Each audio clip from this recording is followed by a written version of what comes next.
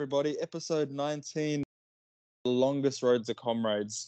And the last fortnight feels like it's been a year, but in the last fortnight, we have had our world-famous novice has stayed on program, but we'll find out for how long.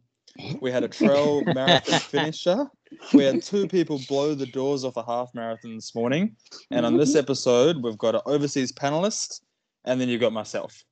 So, Woohoo! here we go. Welcome back, everybody, and welcome Marisha de Riviere. No, I'm not going to. I'm just going to leave it. Marisha, can you please give it? There you go.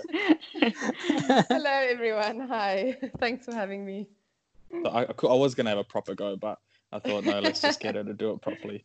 So You did okay. I did well. We well and truly cotton balls in the mouth with that. All right. Well, guys, it feels like another year has passed since we last spoke. Yeah. A lot to talk about, a lot to get through, a couple of questions. How about we jump straight into fortnight highlights? There's been a request from somebody not to go first, so we won't mention that person. Let's go with the wise man, Wayno. Hey, thanks. It's good to be back, and I've just 10 minutes ago stepped out the shower, and I had a quick feed. I had lovely bacon, eggs, and avocado half an hour ago. So got my protein into me, and I'm in full recovery mode. As Owen just mentioned, today in Perth we had the Perth Half Marathon, which was one of the first events back. And I tell you what, the adrenaline at the start, everything was pumping. It was today we couldn't have asked for better weather. Everything was perfect. We had near flawless day. I had a plan. I had spoken about my plan 48 hours ago. Coach, we had a chat. We said, look, 72 minutes you're on. Personal levels, 71 minutes is sort of my where I've ran my personal best before. I haven't done too many half marathons. With the lead up to this, I honestly haven't been doing any speed training. I've done next to no speed training. This is all aerobic training. It's everything I've been talking about on the podcast, which was, I've got a few messages back from a few people saying the exact same thing. And I can't say it over and over again. Aerobic training works 100%. I'm not just, I'm living it, and I believe it works. So many people I met at the event, so many listeners to the podcast. I was saying to everyone just before we got on, with COVID-19 and the social distancing aspect, it's merely non-existent at the moment in WA, because the amount of PBs that were run today was phenomenal. Kudos to Jackie. She looked so strong. I saw her when we had the turn and passed out. She looked strong. We did see a finish. We were a little worried about the finish, though, Owen and I. She went off course, but Owen and I brought us quickly back onto course. So we'll let her tell you that story, but she also managed to achieve that. And I'm pleased to say that I achieved a PB today. I honestly don't know the official time because we still haven't seen the official results yet. I'm just excited about running a good time. The other bits and pieces that come with it, all the benefit of hard work pays off. I tell my sons the same thing. Boys, keep studying, keep working hard, and the results have to follow. So, I'm really excited. I just wish we had a marathon around the corner because, when I finished the event, I went for a cool down run, and I just had so much, in the legs. I had so much spring, and I could have kept going. So that I haven't felt like this. So really enjoyed it. Again, my build up, I haven't been doing big mileage, and because of work, I haven't been doing lots of consistent training, but I certainly have kept, on average, I've kept around about 100K a week and just kept all my runs aerobic. So again, today, as I explained just before we come on here, I said, one of two things are going to happen. I'm going to have a great run or I'm going to blow up spectacularly. And a calculated risk. When we took the turn coming home, we had a small group of 6, which eventually dwindled to 4 and then to 3. And the 3 of us said, we on, because I knew with with 2 or 3 Ks to go, I knew I'm on. I just slightly miscalculated. I thought I'd be able to duck under 70 minutes. But slight miscalculation. But it wasn't my goal race today. It was just to have a great run. And that's what I'm so proud of. It was so good to see Owen and Blair out there. Young Blair, I give him a shout out. It was good to see him. So good to see all the listeners. And in my lead up to this, I have to mention that I met one of Sandy's real good friends on the island that I work on. And I have to give her a shout out. So what I do is after work, I run back to camp. It's only about 4 Ks, but it's all trail. And I ran through that, and she didn't know who I am. I didn't know who she is. But what gave me away was I've got when we registered Comrades, we get a Comrades backpack. So I put my work gear into that backpack, which weighs about 3.5 kilos because I got a bit of gear in there. So I run back with that every day. And she'd noticed me skipping along, but she noticed the bag. And she said, there's no way you can get that bag and not run Comrades, And it just so happens I've been on the island for almost 3 months and I hadn't known she's there, but she's in the admin, in the office. And when I snuck into there, she says to me, "Are you the young Comrades runner?" And I said, "I am the young Comrades runner." So I said, "I'll take that." I said, "She's a charmer," but her name is Helen Mitchellmore. And I soon discovered that she had run a number of Comrades. So she's a legend, wonderful person. And then we found out that she's one of Sandy's real good mates. Yes, and, she told me a few stories, which I will not reveal. I will not reveal them on this pod. She says, "Wayne, don't reveal them." But her and Sandy have been through. Days. Yeah, she says, "You've been through thick and thin." And she's a legend because she's been through so much personally. And the fact that she finished Comrades, I gave her a kiss on the cheek. I said, "You deserve a kiss."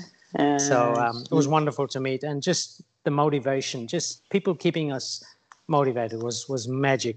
Again, Owen, thank you for your support out there today. Thank you to all the listeners.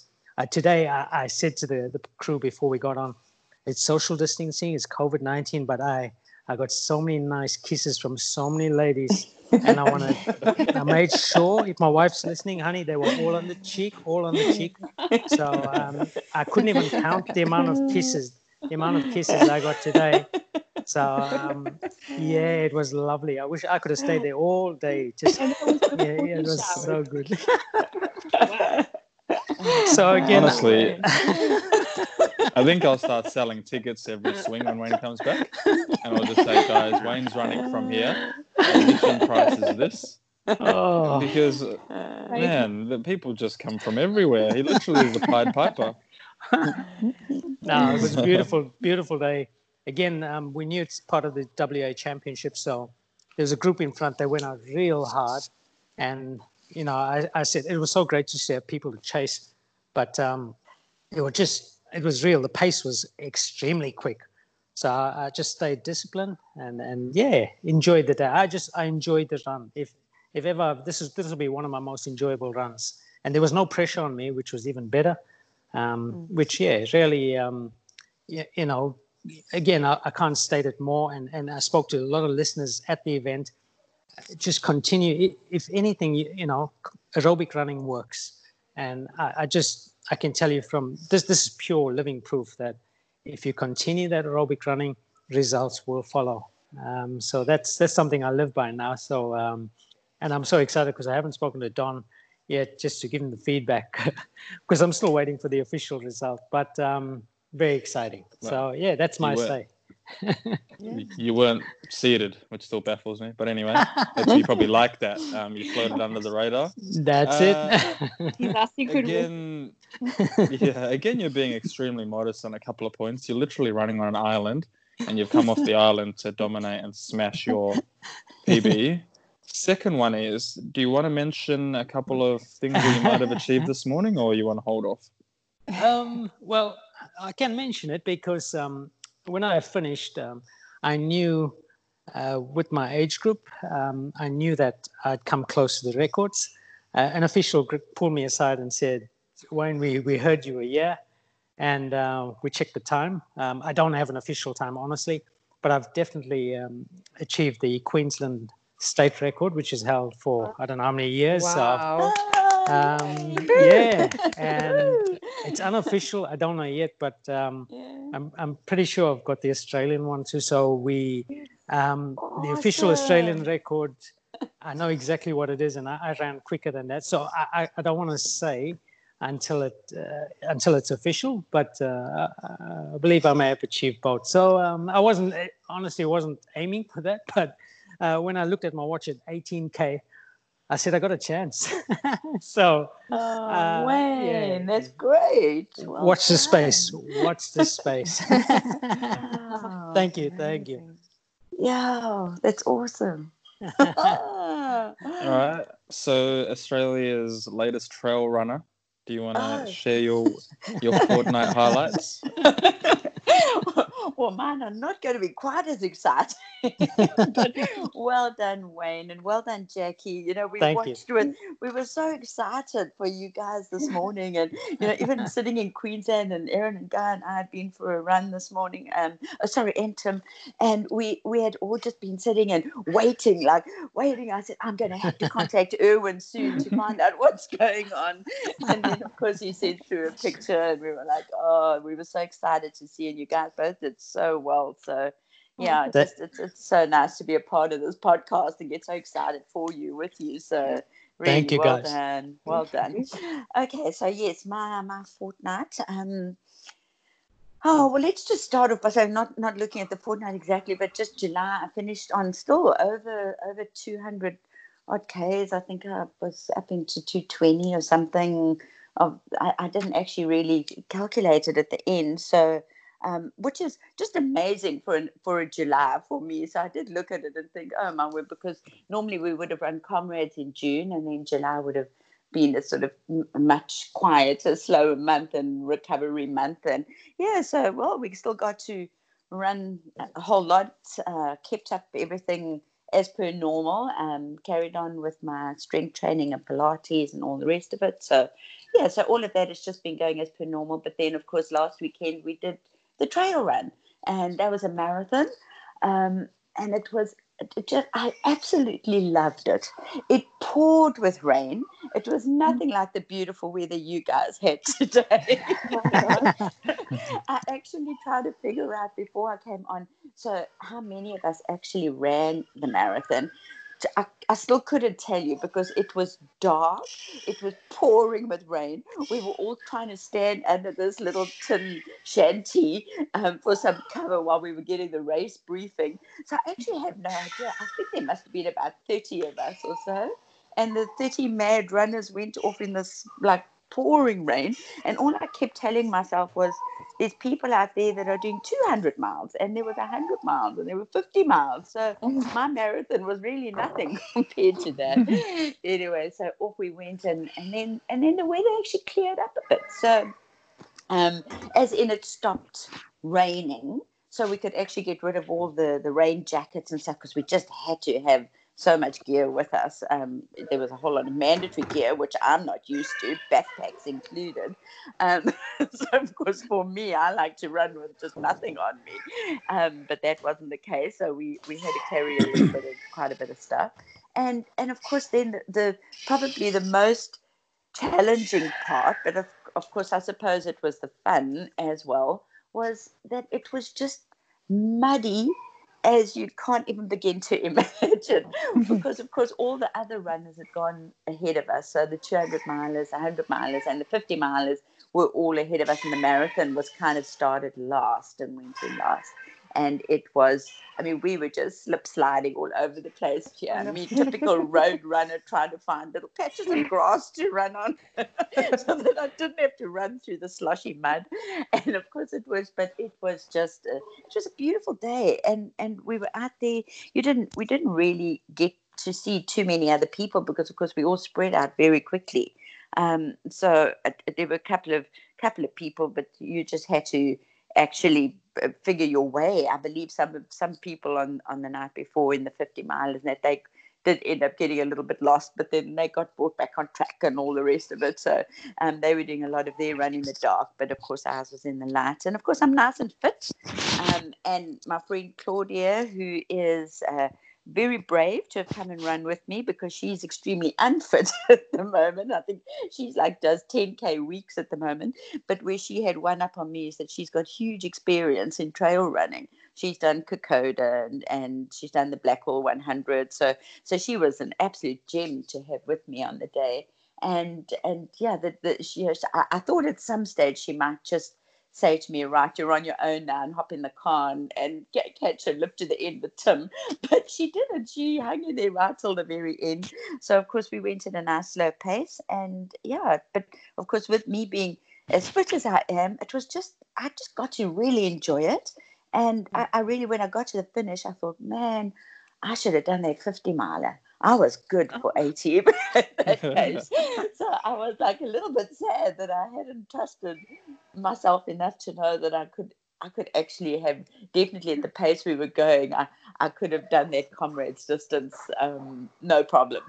And I realize that now. And sometimes it's just a bit of a lesson. And I thought, yeah, you actually need to, you really need to have the faith in yourself and in the training that you've done to where you're at, because sometimes we do have self-doubt as to how much we do and is it enough and all the rest of that, and yeah, it's good to have faith in that training. So it was good to be out, if you want to call it racing. Definitely we weren't racing, but to actually have a start and say like 1, 2, 3 go, and to have a finish line and to cross the finish line with a couple of people there clapping us in, and it just felt great. And yeah, that was good. The trail shoes were amazing. The Hoka, I think you call them Evo Mafate or Mafar, something like that. Anyway, they felt bouncy. I thought that's quite nice. I quite like these trail shoes. I might just run everything in these. So yeah, when I started, I thought, oh my gosh, it's like I'm running on tartan track. And like I should sprint now because that's what we do. And yeah, so I was very comfortable in the shoes. Absolutely loved them. So shout out to the Hoka for doing some good trail shoes as well. And I literally only worn them twice, I think, just as a quick tryout before the marathon, and they were really great. So yeah, I think that was it with the marathon. Just a quick take on that. It was that day exactly 25 years ago when I ran on Sunday last week that my mom had actually died quite tragically.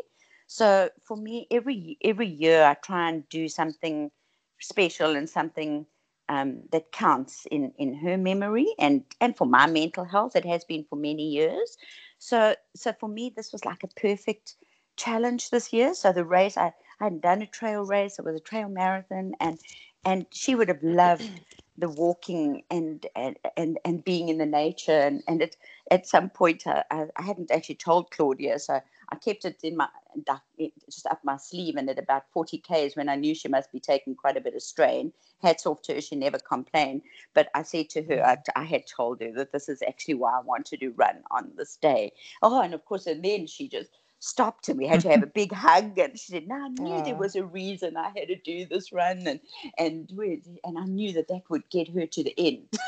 so the two, she said, I'm sure your mom's looking down on us and thinking why you didn't choose a faster partner though.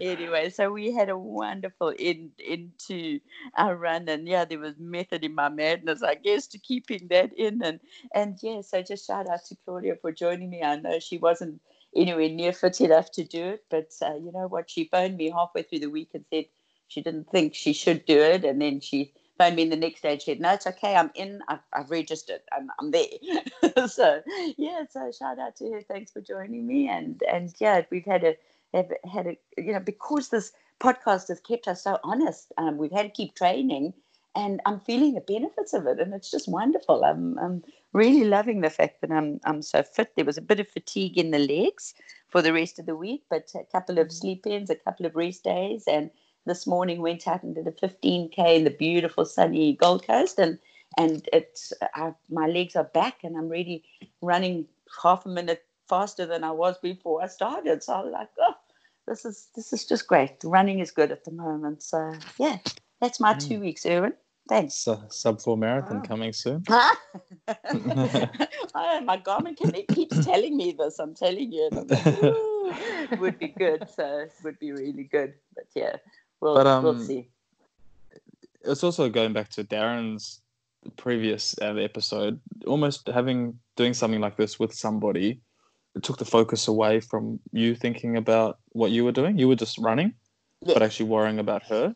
So before Yes. you knew it, you were up to halfway, or you were Yeah. just really ticking over, weren't you? Yes, and we chatted for 5 hours. We non-stop 5 hours. We just chatted the whole way. So, but when you say that, do you mean you chatted and she listened? Yes, probably. No guessing to who did the most talking along the route. That's why you were good for 80 Ks, because you still had 30 Ks worth of stories left, or Quite 40 right. Ks worth of stuff. Look, and she's a good sport because she's got a wicked sense of humour. So we had a really good time along the way. Yeah, you're quite right. And you do like doing. Well, you've got no fear, right? Or for you, it seems like you're the type of person who it's like, we'll just give everything a go once.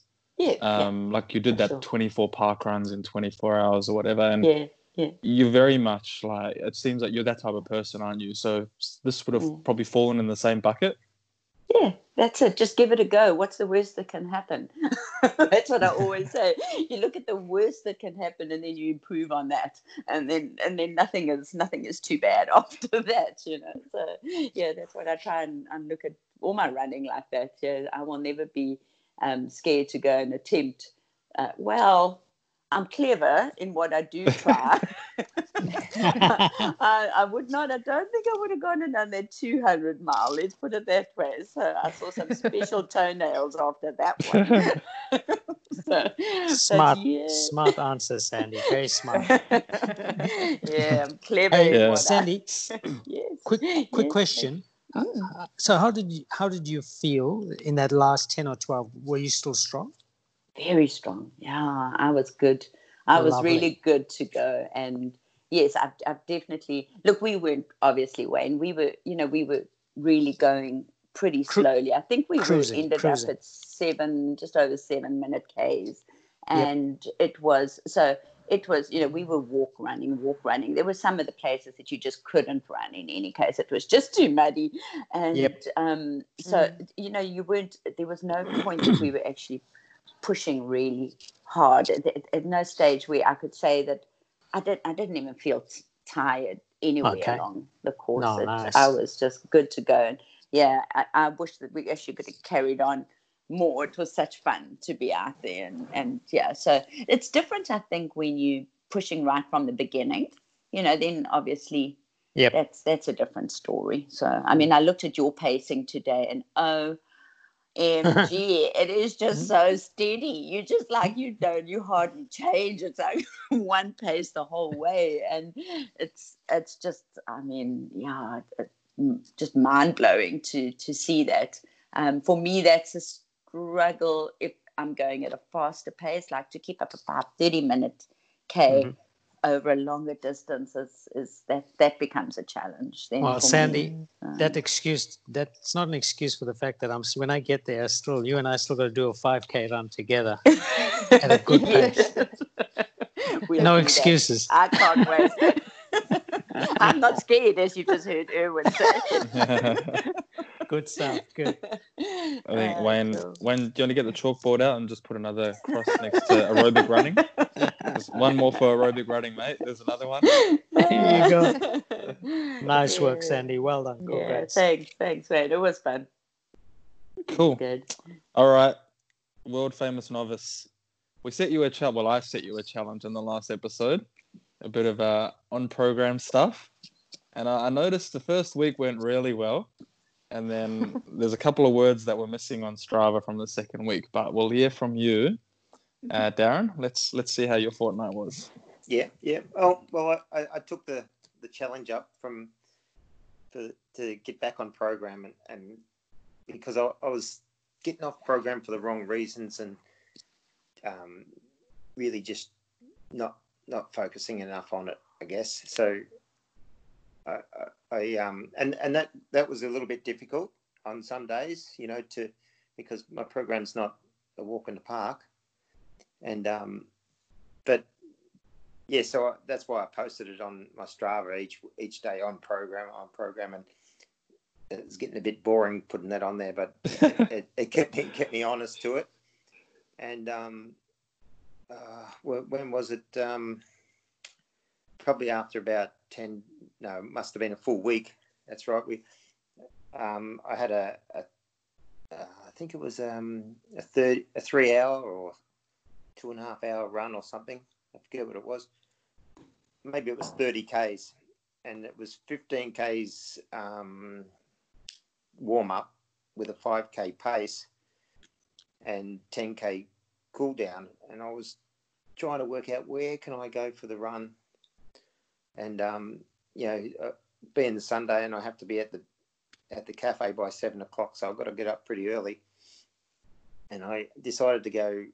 A friend of mine runs up to the north of us, and he got a trophy during the week before. And I looked at the times and said, I could bloody get that crown. So and because the program wanted me on pace, I said, well, so I plotted it all out, and that's where I'm going to do my pace bit. And I started the pace work about half a kilometre early, but I thought that's okay. That's still, doing as I'm told. And I was watching my watch all the way, and I was like, I've got this. This is fantastic. I've got this all the way. And I was quite super happy with it, and I finished the day off, and with the 30 Ks or whatever it came up, and 30 Ks it is, and then the segment wouldn't come up. Oh no! It's like, what's going on? And it took so long before I worked out that I did the segment back to front. So probably shouldn't be telling everybody that, but anyway.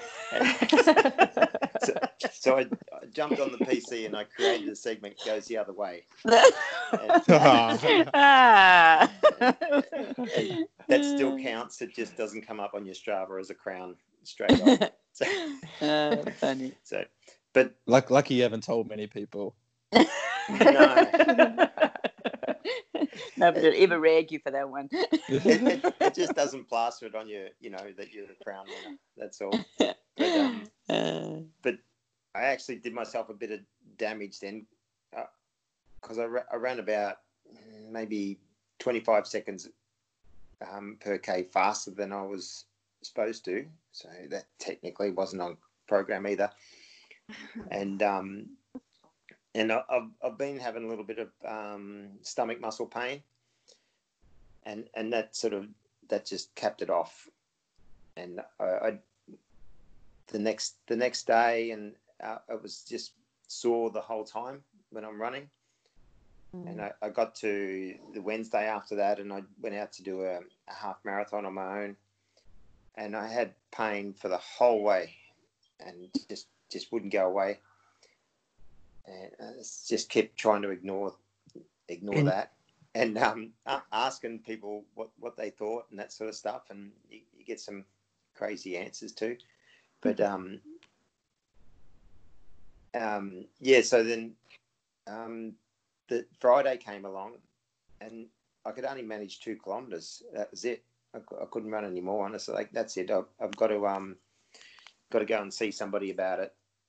And I booked into physio, and I booked into Pilates, and spoke to my coach, and I spoke to Erwin, and Erwin and my coach were bang on with what the physio said, which was great. And apparently it's the psoas muscle. And I've got some exercises, and Pilates was the right choice for that too. And which I've only done one session, and I was the whole time worrying, is this going to happen me so I can't even walk tomorrow? But no, I think I'm going to be hooked on Pilates forever, because that seems to be fantastic for building your core strength and making you a little bit more flexible. Well, flexible. I'm not flexible at all, so a little bit flexible might be helpful. And it's quite funny actually, because my instructors, my stepdaughter Savannah, and she's quite young, and she just twists herself around and does, right, I just do this. And it's like, well, okay, I'll try. But yeah, hopefully one day I'll get close to that, and a bit more, pliable with it without so much pain. But it was good, and I know a lot of other runners, they talk about their is it the ITB runs down the side of your legs, and I've never had any issues, but after the Pilates that night I could actually feel the ITBs down the side of my legs. It's like, oh wow, so it's certainly doing some work. So not that they were painful, they were just, you could just feel the muscle there, so which was good. So where are we anyway? I've had to be backed off, so basically dropped off program. So I must have lasted a good full week and a day or so on program, and then I'm off. But I'm off program now more so because of an injury rather than just getting sidetracked. Yeah. So I think that's a reasonable excuse. Oh, Hey, Darren. You were on, mate. Quick question. Quick question, Darren. Has the run streak come to an end? No. Sorry. I had to tuck that one in. Sorry.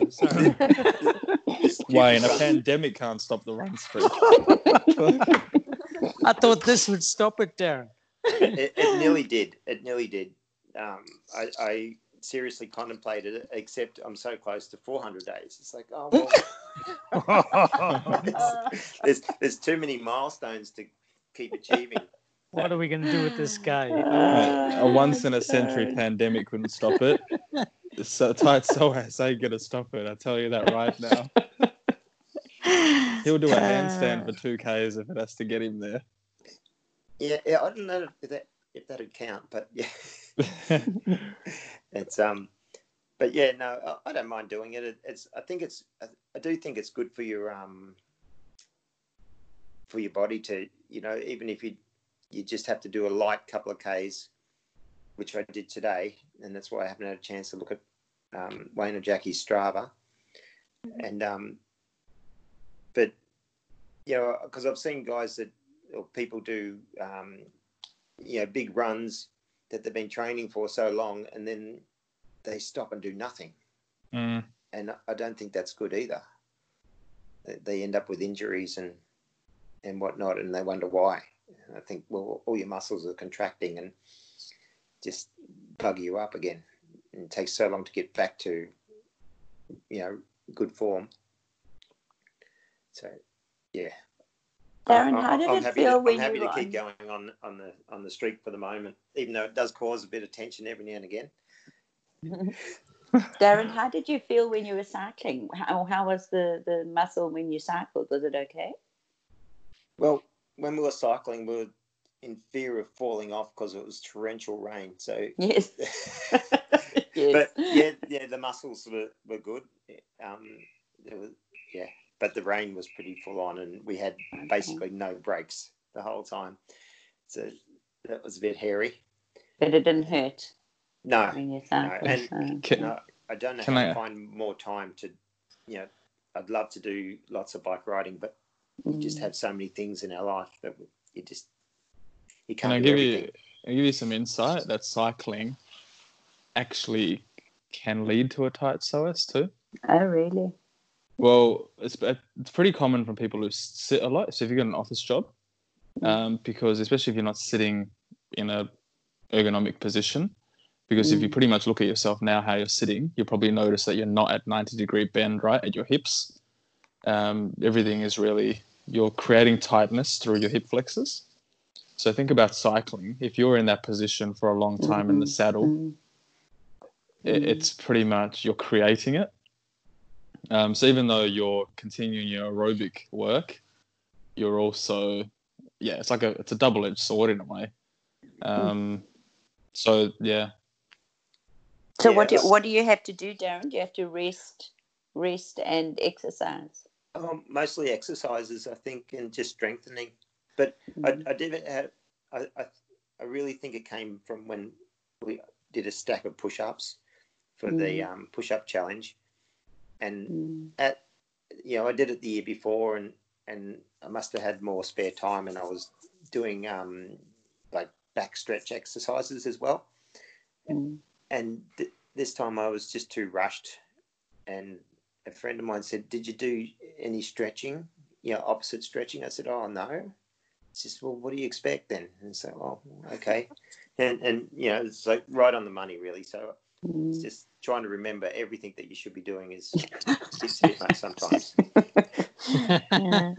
Again, very common, like very, very common, because the way people foam roll is often a dead giveaway as to what they think are issues. The ITB, I can go into a gym and I can see people spend 20 minutes in their ITB rolling it. Pointless. The ITB is pretty much like a hose pipe. So try to roll out a hose pipe. Imagine getting a roller, like a rolling pin, trying to roll out a hose pipe, right? Yeah. Not going to happen. But if you roll your quads and your hamstrings and glutes, you're actually going to alleviate the pressure on the ITB. So your psoas is very similar. People neglect the hip flexor, but they'll care about their quads, and everything around it is just getting impacted. But you can do a test yourself. So something called a Thomas test, which you can do like on a bed or a table, and it pretty much gives you an insight as to how your psoas and hip flex is going. You can do it yourself, or your physio, Darren, your physio probably got you to do it when you sat on the edge of the table, and then you kind of leant back. Oh yeah, I was basically laying on my back on the table and tried to lift my legs. Yeah. And there's no way I couldn't lift both legs at the same time at all. Yeah, right. And so she gave me this simple exercise really, and it's not even hard to do. And she said, "We'll just keep working on that, and then double the strength on the stretcher when it suits us." So I'm quite happy with that.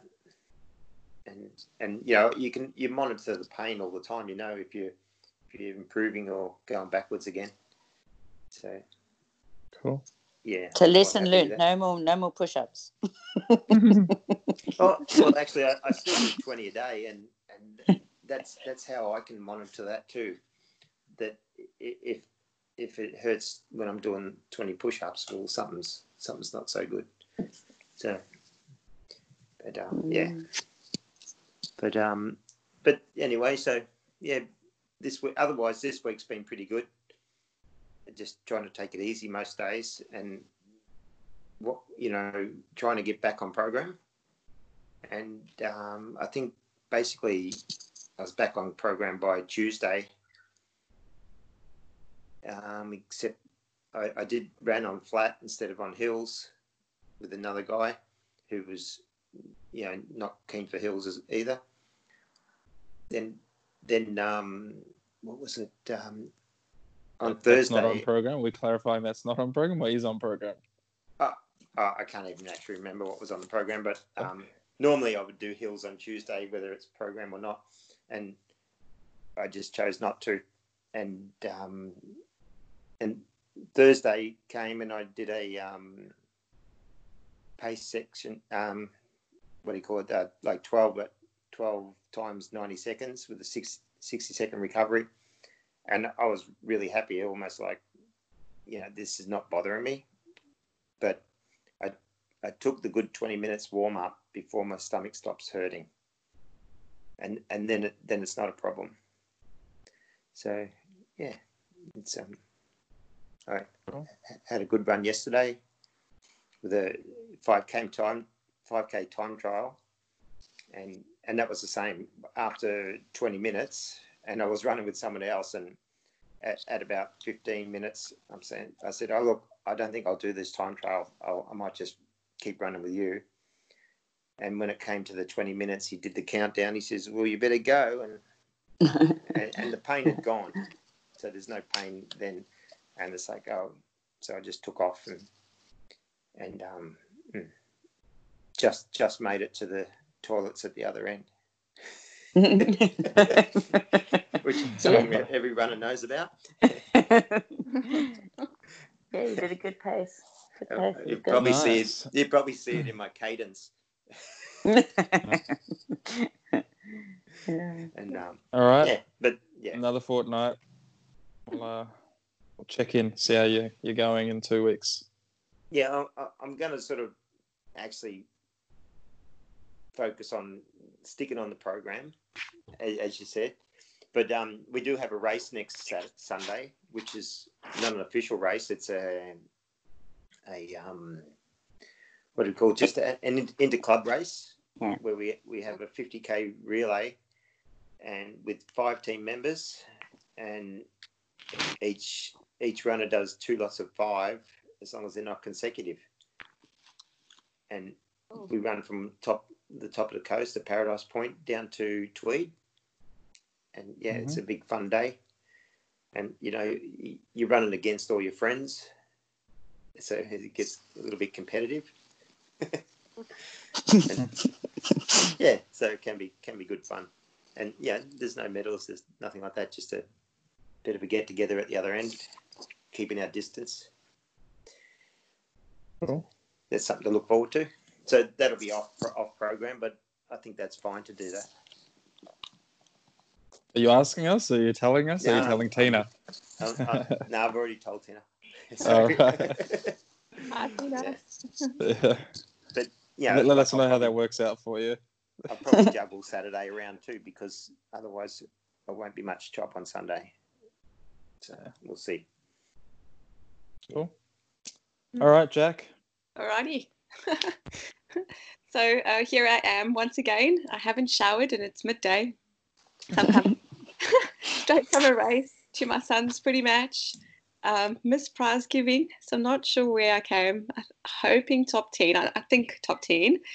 And my post-recovery meal isn't as good as Wayne's. I'm quietly munching on a sausage roll and a now warm recovery drink. And I've sprayed myself with lavender pillow spray because my husband's told me to come and record in the bedroom, I think because I smell. We can start at the race. So today, the Perth half, it was my first Perth half marathon ever. And I've been in Perth for, 4 years? And it was my second half in, I think, 3 years. So coach said, go out conservatively when you turn halfway, come back. So the plan was negative split. I wanted 123 anything and top 10. And that's what I got. I got all 3. I'm just really stoked. It was 123.55 and my first ever negative split. So I'm really stoked. I felt so strong. And then, of course, I got lost in the finish chute, which...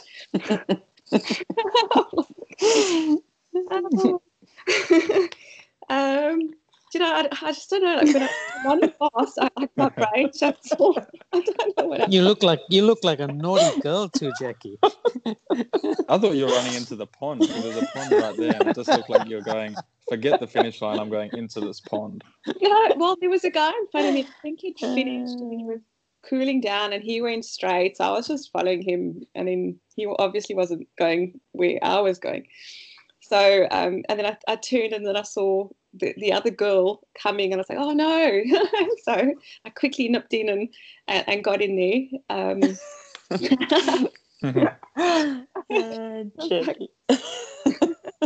it was the vibe with the girls at the start. It was such supportive girls, very proud of the women in sport here in Perth, because it was an absolute honour to race with them.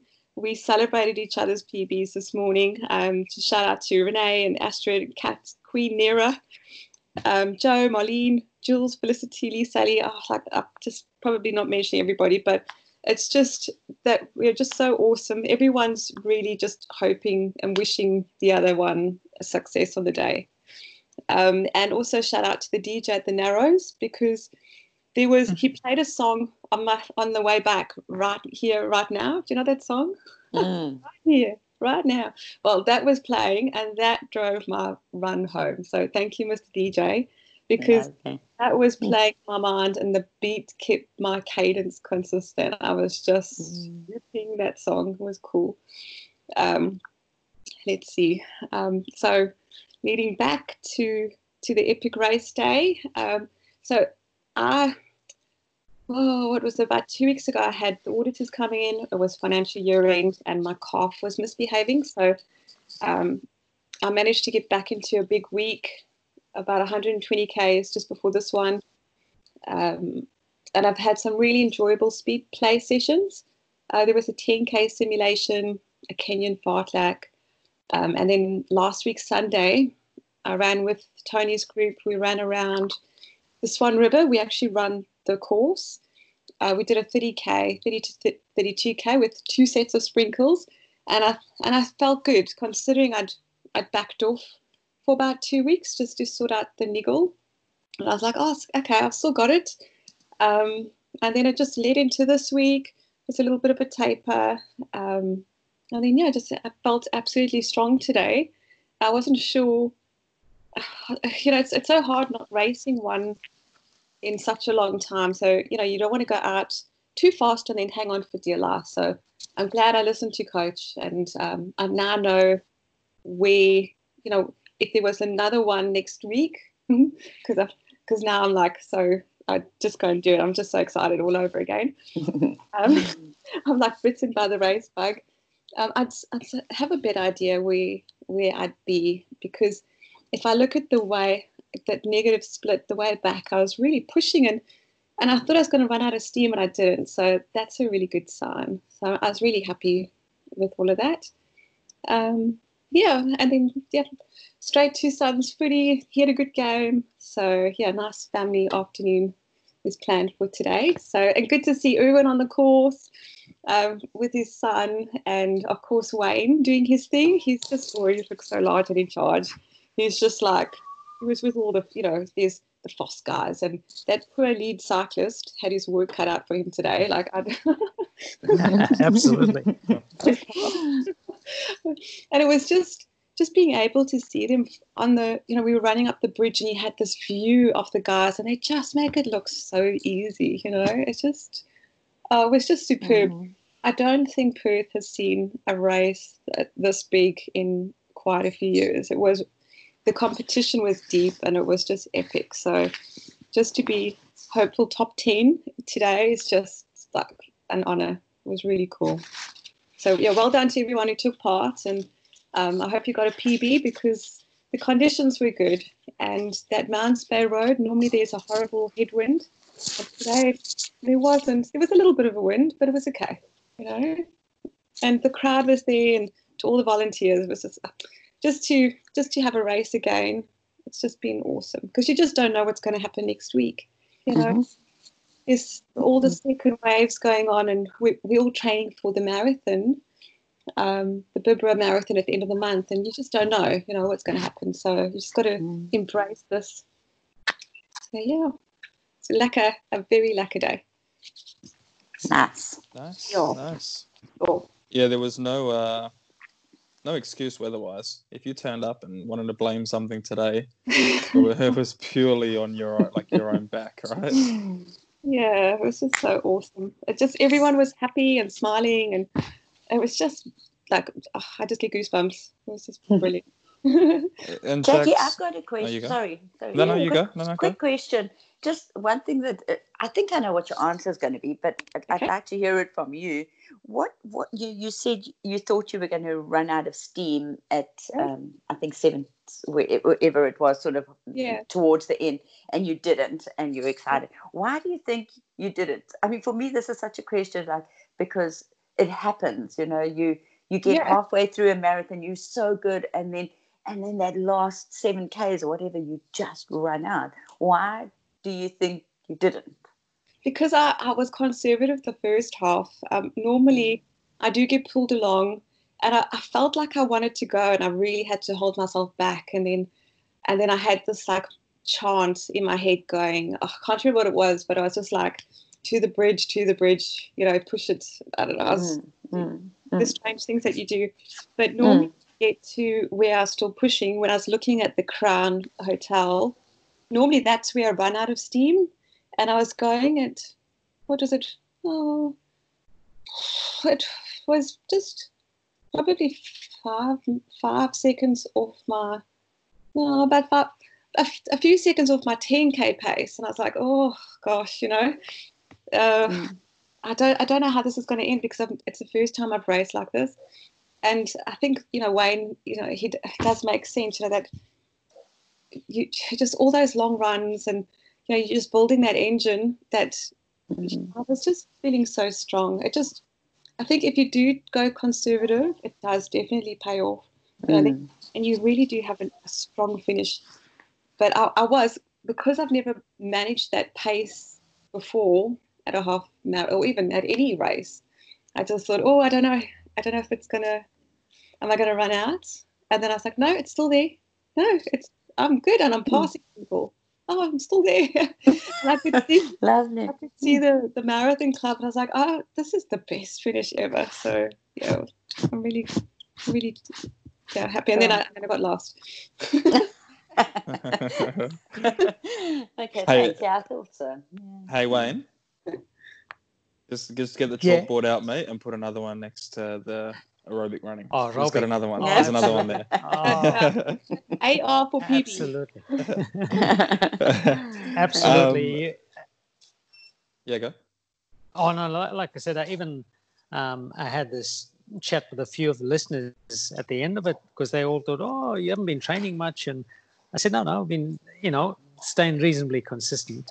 And, that it comes up time and time again. And a few of them mentioned, they said, oh, sometimes, they can hear the passion. And it's true. It's what I've obviously been working with. So it works. It definitely works. And knowing when to put it in, to obviously put it in at the right time. That's the key. And that's why I think the guy, it was Camo. I met Camo Oxford at the finish, and he was so excited by it. He says, mate, it works. And I said, it works. I said, it's magic. So yeah, that's, and again, just listening to Jackie's answer, the same thing, Sandy. It's in training for those, the longer stuff, when you keep working just at that aerobic function, that's what keeps you, obviously, you get comfortable in that zone. So obviously when you extend yourself a little bit, the body knows. Like today, I knew exactly where I needed to be, and I dare say if I'd not put in a lot more of those aerobic runs, I don't think I'd be able to see the same sort of results coming. So it works. So I'm 100%. In 100% believe that it definitely works. So yeah. When I was channeling that run that we did, where we finished, because I had a look at it this morning just to say, okay, what's possible? And I said, you did that long run, and you were running the pace that you're going to be finishing at. So you did it at a 30K. So when it was those last 5Ks, I was like, right, this is Lake Herdsman. And we're going to, here's the sprinkles, go. And That's it. That's it. Jackie, sorry, also whilst I'm at it, I had a look at your run, your Strava run. Go and look at it. You can actually see where you went almost into the lake at the finish. Oh, God. Yeah. It's there. But sorry, I had to. We won't forget that one, Jackie. Owen and I are witness to it too. I had my best run, and then, unforgettable. Yeah, Wayne and Jackie, I just want to say I totally can second aerobic training as well. So that's another tick for that. I've also been doing lots of aerobic training, and it just, like Wayne says, it works. It really does work. I think it's something that's difficult to get into in the beginning, because we're all always used to sort of going all out, and running. Yeah, running is it's a lot more fun if you feel like you're going all out, but it's not sustainable at all. So yeah, I've also definitely seen the results of aerobic training. Nice. It is the best. Yeah. And have you been working for quite a while doing that sort of training, Marisha? Yeah, it's almost a year and a half that I've just been doing that. And I can tell you, when I started my aerobic pace, if you would say, so I've been doing about an hour TTs every now and then just to see how I improve. And it's been so so nice to be able. So you run for an hour at your aerobic threshold, Yep. and yeah, when I started out, I think it was about 5 minutes a K, and within a year and a half, it got down to about 4:19. That was the fastest Yep. per K. Yeah, and what I like about the aerobic base is it's an actual base you build. So if you're out with an injury, or you're taking a few weeks off, it really takes you about 4 weeks max just to bring it back. Yeah, and you're back where you started again. So I can totally just vouch for that. We've been doing Maffetone method quite religiously. Oh, wow. Yep. Yeah, and it's great. Yeah. Oh, absolutely. So I'm preaching to the converted. Well done. Well done. Because, like I said, that's very similar, because Phil Maffetone is the exact same. I think he just uses an age calculator, but it all works out the same in terms of developing that aerobic function. And what a lot of people don't realize, Marisha, is that they think it just comes quickly. And for me personally, like I've been doing it for a while, and it's taken a few years to develop. And what's the exciting part, Marisha? That's what I'm saying, even for you and all the listeners.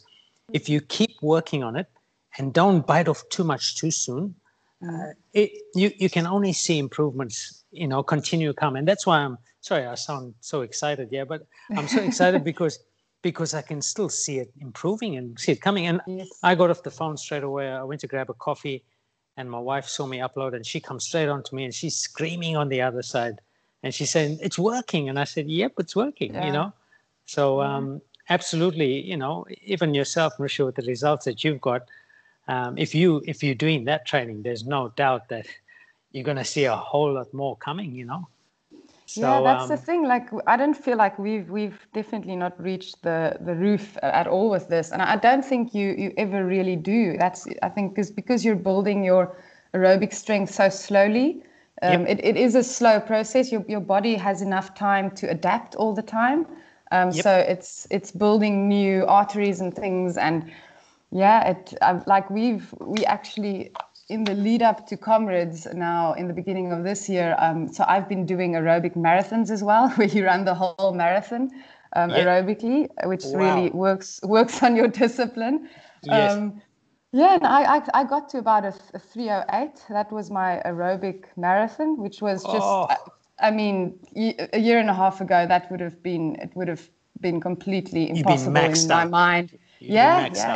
Exactly. So, and the brilliance of aerobic training for me as well is that you recover so much quicker because you're not at that sort of full throttle.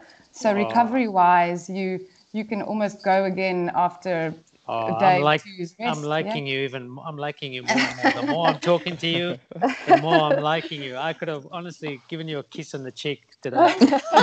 You got enough of them this morning. Well, he needs to hand them out, from time to time. All right. Well, awesome. Marisha, do you want to jump straight into your fortnight then? And also, do you want to give us a background of who you are?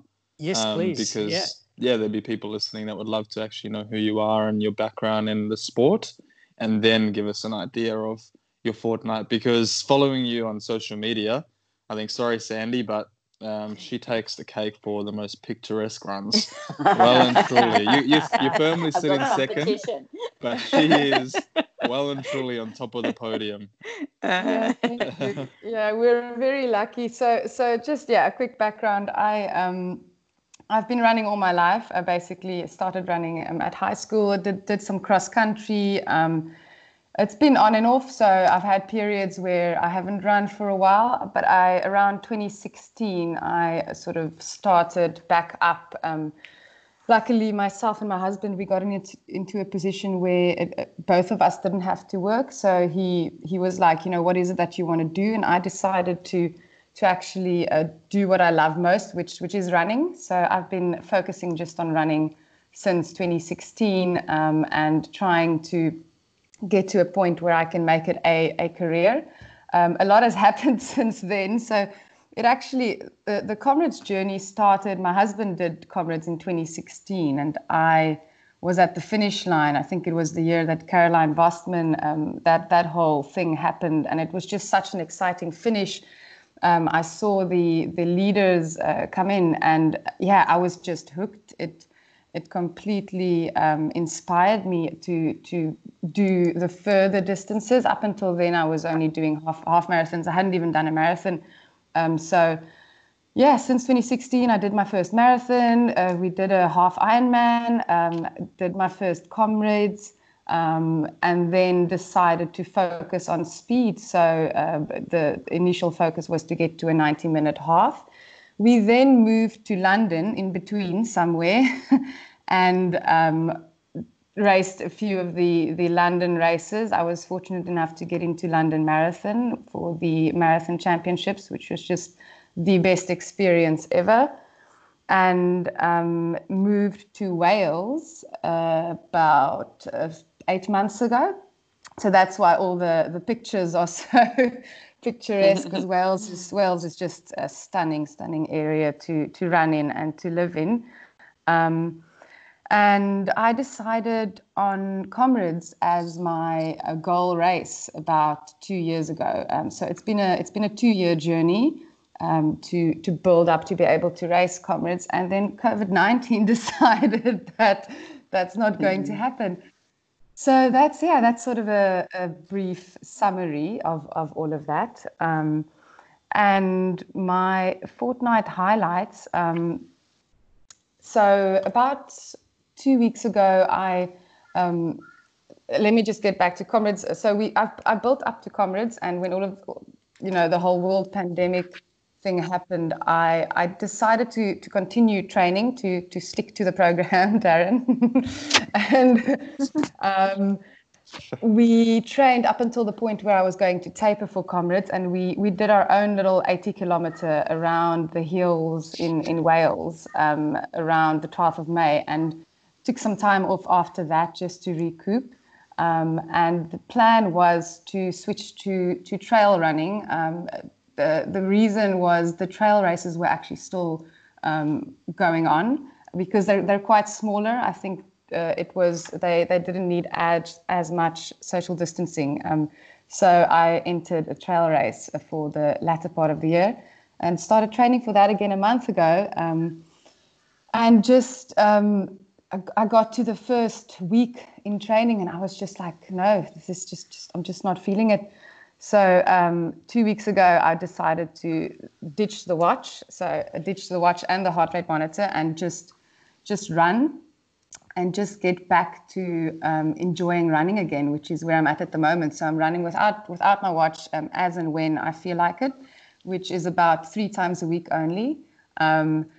It's definitely getting better. The motivation is popping up, but I think the massive factor in losing motivation is definitely not having races, and also not having any security or sense of planning for the future, because I'm just listening to all of you doing your first race back this morning, and I'm so jealous, because we're not even training in groups yet. I think they're a lot stricter here with the rules and regulations. So we haven't done a club run at all this year. So I think it's been tough training on my own, and not having races, and all of that has just caught up with me. Yeah, so that's it in a nutshell. I'd say you've got the best looking training buddy, your little doggy there. I just love pictures of him on the green hills. It's just the most beautiful shots. I just love following. Thanks, Jackie. Yeah, he loves his running, so it's been great just taking him out. He's actually come down from his room to say hello now, so he is here in the room with me. No, he just loves his runs as well. Yeah, so it's been great sharing that with him. Oh, cool, man. Michelle, what was your expectations for Comrades this year? If it went ahead, what were you planning? What were your goals? So initially, I was hoping for a top 10. It was a very big goal that I set. I remember watching in 2018, watching the Gerda Steyn do her Comrades and following her journey, and I just completely got inspired and thought, well, let me give it a shot and see if I can get to a top 10. Yeah, so that was the initial plan. I think throughout training for Comrades, I had to reassess a bit, and I think the goal shifted to more of a silver, just to get it at least to a silver. Yeah, so that's what I was hoping for. Awesome. That's Yeah. absolute awesome. And are you running with Team Massmart? Is that who you with? Or No. So I wasn't actually running with any. I wanted to run with Team Massmart, but I actually contacted them. They only do South Africa. If you domicile in South Africa. Yeah, I think Jackie and myself, we spoke about this when I initially reached out to Jackie. Was the difficulty about moving overseas and not being able to run as a South African. So Okay. I had to actually enter as an international runner, although I do obviously have a South African passport, but with the new domicile rule, you're not allowed to run as a South African if you're living overseas, which makes absolute sense. So yeah, I was going to run for Great Britain. Wow. Yeah. I reckon we got a good team here, Jackie. We could put a team of internationals, man. Awesome. It's an interesting concept, that one. There you go. We've got some time to look into it. Yeah, we do. Marisha, do you think it's a bit of a blessing in disguise? Because now that you're really almost dialed into the Mathotone method, do you think having another year and build an even bigger base is going to help you? Yes, I do. I do think so, yes. I do still have to decide whether I am doing Comrades next year. I think at the moment I'm just making no plans because we really don't know when we'll be able to race again. I'm hoping by December, obviously, we'll be able to start racing. It's one thing I did realize, though, it's so difficult to train for Comrades if you're in the Northern Hemisphere. Especially in Wales, it rains so much in winter. So a lot, and especially also no one else is training for Comrades, so it's just you. Most people are like, "What's that?" So I still have to decide. Yeah, I do have unfinished business with Comrades, and I'll definitely be back. It all depends on where the future takes me with regards to trail races. I'm focusing a lot more on trail running at the moment because of where we live. And it's just so easy to get into the trails. It's a lot easier. We do have nice roads to train on as well. But I mean, a recovery run around here is about 300 meters elevation, even on the roads. So, trail does seem like the obvious choice at the moment. And I'm intrigued by when you mentioned 80Ks as your long run. What was the thinking behind it, or was it just purely for confidence? It was kind of just purely to convert all the mileage that I've done in the year. So, the thinking was that, we've done all this training. Let's go do a 80K. We did a bit of a mountain, and then sort of half of it was mountain, half of it was road. And the idea, was just to convert all the mileage into an ultra that was going to put some distance on the legs as well, especially because I've only started this journey 2 years ago, so I don't have that much experience. So we thought, the more ultra distances I can put on my legs, the better it is for just gaining experience for going that distance. So yeah, that was the thinking behind that. Cool. And I think, would you like to mention Aid Station now? Yeah, so that's also, I think, one of the reasons why I've backed down a bit on running. So myself and my husband, we've actually started a company where, and this is something that I struggled with when I moved to London and did my first cross-country race in London. It was where to find shoes, or more specifically, what running shoes to use for cross-country races in London, because we were at our running club, and a week before the race, I was telling the other runners, I'm just going to run barefoot. And they were like, no, you can't run barefoot in London on a cross-country race. And I was like, well, that's what we did in South Africa. I know. So, yeah, we did all our cross-country barefoot, even if, the course had thorns. You just sort of picked them out. And if I run on grass, I want to take my shoes off, and everyone here thinks it's crazy. So I'm like, that's how we ran. Exactly. Yeah, they also thought I was crazy. So I was like, well, okay, what shoes do I use? So I went to Facebook to ask people for help, and I just realized, there's a gap here for knowing what is the best gear or the best shoes and socks and just everything we use on a consistent basis on our run. So we've started Aid Station. So how it actually works is you can link your Strava account, and your Strava obviously tracks your watch and your shoes that you're running in, and those get automatically uploaded to Aid Station, and it's almost like a submission. So we feel that if you are using a certain shoe consistently, you obviously love the shoe. Otherwise, you would change it out for something else. And what we then do is, if you search on Aid Station, for example, for the best shoe to use for a cross-country run, a list of shoes will pop up, and it will be ranked by the most popular to the least popular. So it's sort of an easy way to just find the best shoes, and you can filter by location. So the best shoes that people are using in your area around you, which are obviously going to be specific to your terrain and climate and all of that. So, yeah, so that's kept us busy. We recently launched, and it's been a full-time job, which was a massive shock to the system after not working for about 4 years. Wow. Yeah. So we're very excited about that. So, yeah, you should all go check it out, and let me know what you think about it. Awesome. Yeah. Absolutely.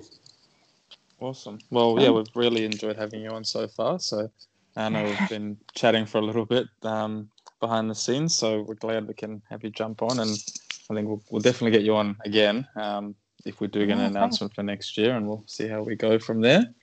Yeah, most definitely. I think it would be great to. I've been listening to you guys, and just to also, you guys are so lucky to have this podcast to be able to check up on each other. Like you've mentioned before, I think it is something that it kind of keeps you going. So yeah, and just me listening to this as well throughout the Comrades journey, I do know there were many weeks where listening to you guys and what you guys were doing, and the fact that you were keeping going also kept me going. So thanks for that. That was much needed. Also I want to encourage you, Marish, just listening to you, because you sound very similar to your situation, to mine. Yeah. In that I'm also isolated. Like, I'm away from my family. I've been away for 3 months, and I'm isolated at work. And there's a lot of challenges that come with that. But I think the only thing that keeps me besides the fact we had a race today, but that keep me driven is just keeping the eye on the big picture. So in as much as I don't have even now, I don't know when's the next race going to be, and I'm sitting here after today's result, I'm thinking, man, I wish there was a marathon, because I know I could put specific training into it and possibly, see a great result. I know it sounds selfish, but that's just sort of the way I'm thinking. But, just in listening to you, just to encourage you that, stick with what you're doing, even just stay consistent and keep, I know it's hard speaking personally, because, when you don't have people to train with, it's real hard.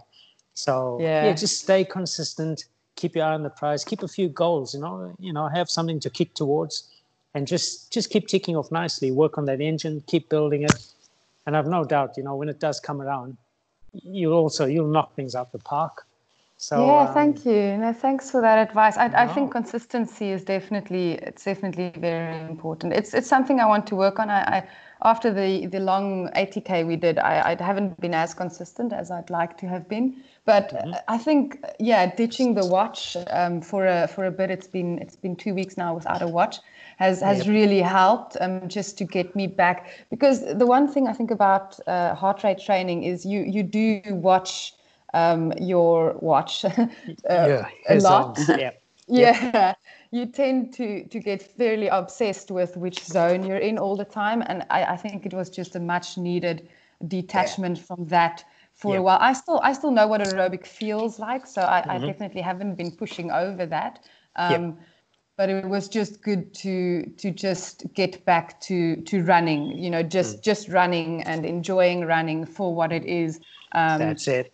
Yeah, to be able to exactly to get to, because I want to get away from constantly having external things motivate me. I think motivation is best if it comes from the inside. So that's what I'm working towards at the moment. Because just listening to you, running by feel is magic. Because you know what happened last week? We all know this. Sorry, Owen, you haven't brought it up yet. I'm surprised. But last week, Garmin crashed. And when it crashed, people were going nuts. How do I upload? What do I do? So what I did, Marisha, is I actually chucked the watch. If you look, I'm missing 4 or 5 days. And I said, Garmin's not working. I'm not worried.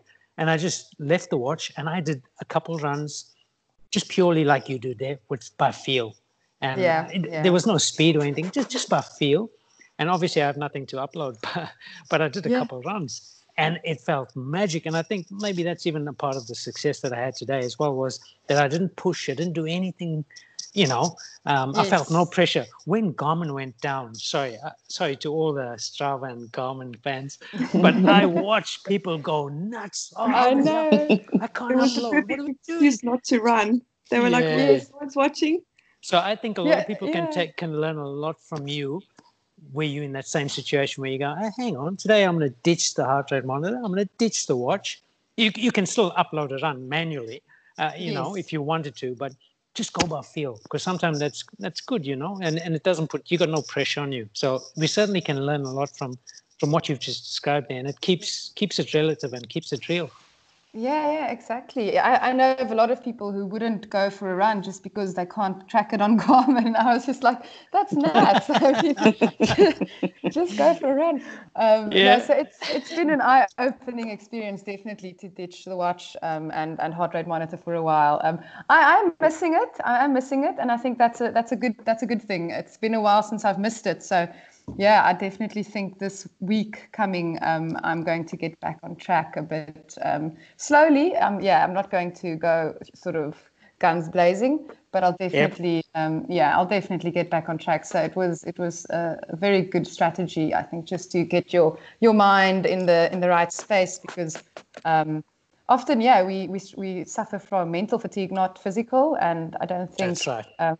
Myself, I haven't been actually focusing on the mental fatigue, or the mental fatigue that I've been building up throughout the year, and it's definitely shown.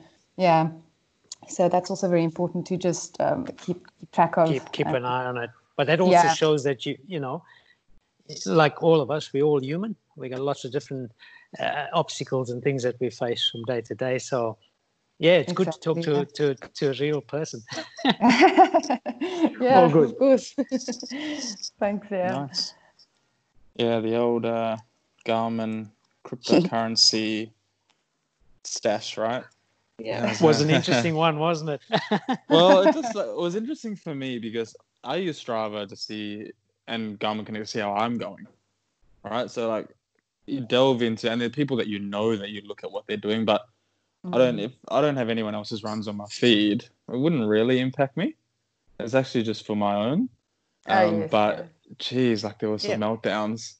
It was, but I also understand the importance that people have for it because it's the accountability, and so I understand all aspects of it, and I don't think anyone's in it, because I heard a few people judging and saying, oh, well, look, now it shows how they really needed it and all they were doing. And I said, well, we've really got no rights. If that person needs the accountability, well, then that's what's there for.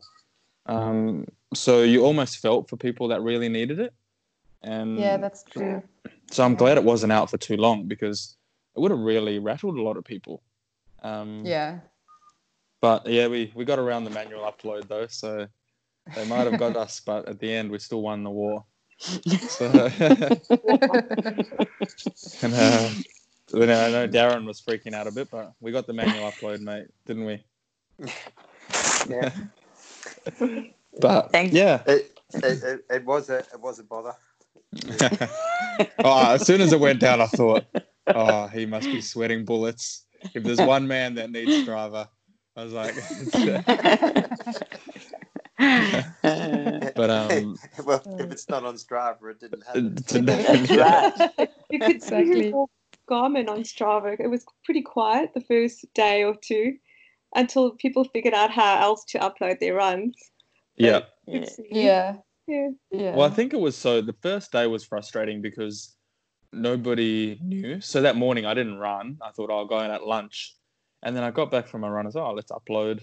And I just kept refreshing every 10 minutes. I was like, what is going on? Normally you think an upgrade is going to last an hour or 2 hours, especially with Garmin. They're so fast. And then 6 hours later, it's still going. I thought, this is the real deal.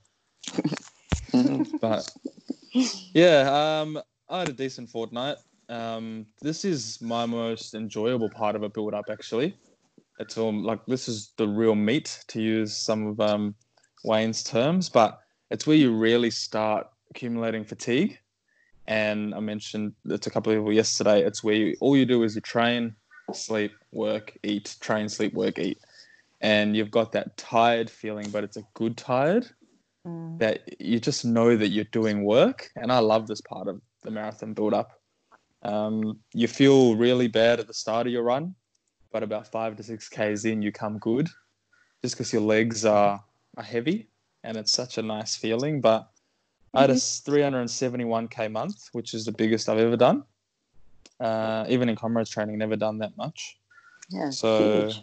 that was a 100K week and then an 85K week for these last two for the fortnight. So yeah, I'm pretty right. This fortnight of work's probably been my best for any marathon I've done, I think. It had everything. So my sessions, long runs, did a couple of doubles just to run on tired legs, which Wayne called me up on. He called me last week. He's like, what's going on, mate?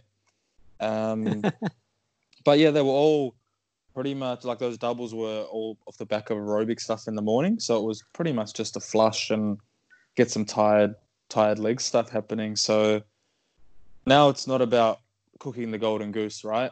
So this is where people get a bit excited and almost want to do too much. So the extra run's not going to do anything. Missing a run's not going to do anything. If anything, missing a run might be beneficial. So yeah, it's just going to be about staying on program for this next 2 weeks, and then we taper. So got one more big week. This is a 100K week coming up, and then we start going downhill. But we'll start sharpening up as well at the end of this week. And yeah, it's a bit of fun. Really enjoying it. I said to Camo as well this morning, for me, in all sport, it's about getting to the day of an event by giving yourself the best opportunity. So whatever happens on the day, it just happens, right? Yeah. But I always say, get there, and it could be a job interview. Get there, giving yourself the best opportunity. If there's someone better, such is life. But you can't turn around and say, oh, you weren't ready. You didn't do this well. There's no excuses. So if it doesn't work, such is life. Move on to the next one. And I'm content with it. I could blow up by 20 minutes. Oh, well, I enjoyed 18 weeks of a build. Great. I know what to do now. Race day didn't happen. Oh, well, it's not the end of the world. But for me, it's about take the opportunity. So, yeah, well, hopefully in 4 weeks' time, we're sitting here and going, we took the opportunity and away we go. Yeah. If not, yeah, we go to the next one, right? So onwards and upwards. Yeah. Yeah, it's been enjoyable. It's been consistent, and we just stick to process, basically. Yeah. That was another thing, Owen, in today, because today I got a real opportunity to meet a lot of the listeners. I was surprised how many listeners there are, and not in a real good way. And that's the one thing that they all said, and I want to give kudos to everyone, on the panel as well, is that so many people mention how just our chats, and I had no idea, honestly, the impact that it had on so many people. And they were so grateful just for the accountability, even Sandy, how you're talking about, how you feel accountable, but the accountability is keeping you fit in a sense, because you're like, oh, if I got nothing to talk about in my 2 weeks there, what's going to happen? You know, I have to report back yeah. something. You're listening to Darren over there. I can hear Darren, and I had to ask him about the run streak because he knows he's accountable, man. These blokes are going to ask me what's going to happen. You know, so we all, you know, I want to tip the hat to everyone because, you know, that's, you know, like I know we haven't spoken for 3 weeks. And then last week I contacted Owen to say, look, I don't think I can talk this week because work's been real busy. But then when it came to that Sunday, I knew something's missing. And I said, I haven't spoken to the guys, but it's been so good because in that sense, you know, you feel a bit, well, I do in anyway, feel normal, and you can just talk about what you've been through, what's coming. And, you know, it's almost like counseling. Yeah, therapy. Yes. Like therapy. Right. Sorry, I know I'm getting deep now, guys, but No, but Wayne, I think that is so true what you're saying, because even me preparing for this talk yesterday, just thinking about my past 2 weeks, that's something I've never done ever. So, and I started writing everything down, and I was like, wow. Yeah. I should do this more often, you know, like you're assessing what you're doing. Yeah. And it really was like therapy. I was like, wow, look what I've done. And even the past few years, it's been quite an eye-opening experience. Yeah. Well, Marisha, your point exactly, because we were supposed to talk a week ago, and coming up to that Sunday, I went, my goodness, I haven't prepared, I haven't planned, I can't go on, I can't talk. So exactly your point. You have to turn up. You look at Darren. I could, I didn't even know Darren went through a bit of a niggle, but I could hear him trying to come through the back door, tell us about this niggle, because Darren is accountable. He's the most valued novice there is, and everyone's watching him. So he's got a lot of pressure on him. Good pressure, but Darren, good pressure. So, is that number one draft pick? But even like today was the first time I'd sat there and gone, oh, maybe I should have raced. But also because, again, you're a bit accountable, right? Yeah. So you sit there and go, oh, maybe I should have just put a time on the board. But it's one of those temptations. And you guys would feel it even today when you were running. Just the temptation to go because... And that's one of my biggest running regrets, actually, Marisha, is not keeping a diary. I know that we've got everything electronic, but I wish I kept an old school written journal from day one where you could actually look back and go, here's 100 books of where I wrote how I felt in that session. And I kind of try to do it on Strava, but, you know, that's going to disappear one day. And all it takes is for Strava to shut up shop and everything's gone. Don't say that. But what do we actually, like, do you guys keep... Wayne, you're a spreadsheet guy. Jackie, you're a spreadsheet person. I can tell. Locked in. Sandy, you're a spreadsheet person. I reckon. Mm-hmm. But not with my runs.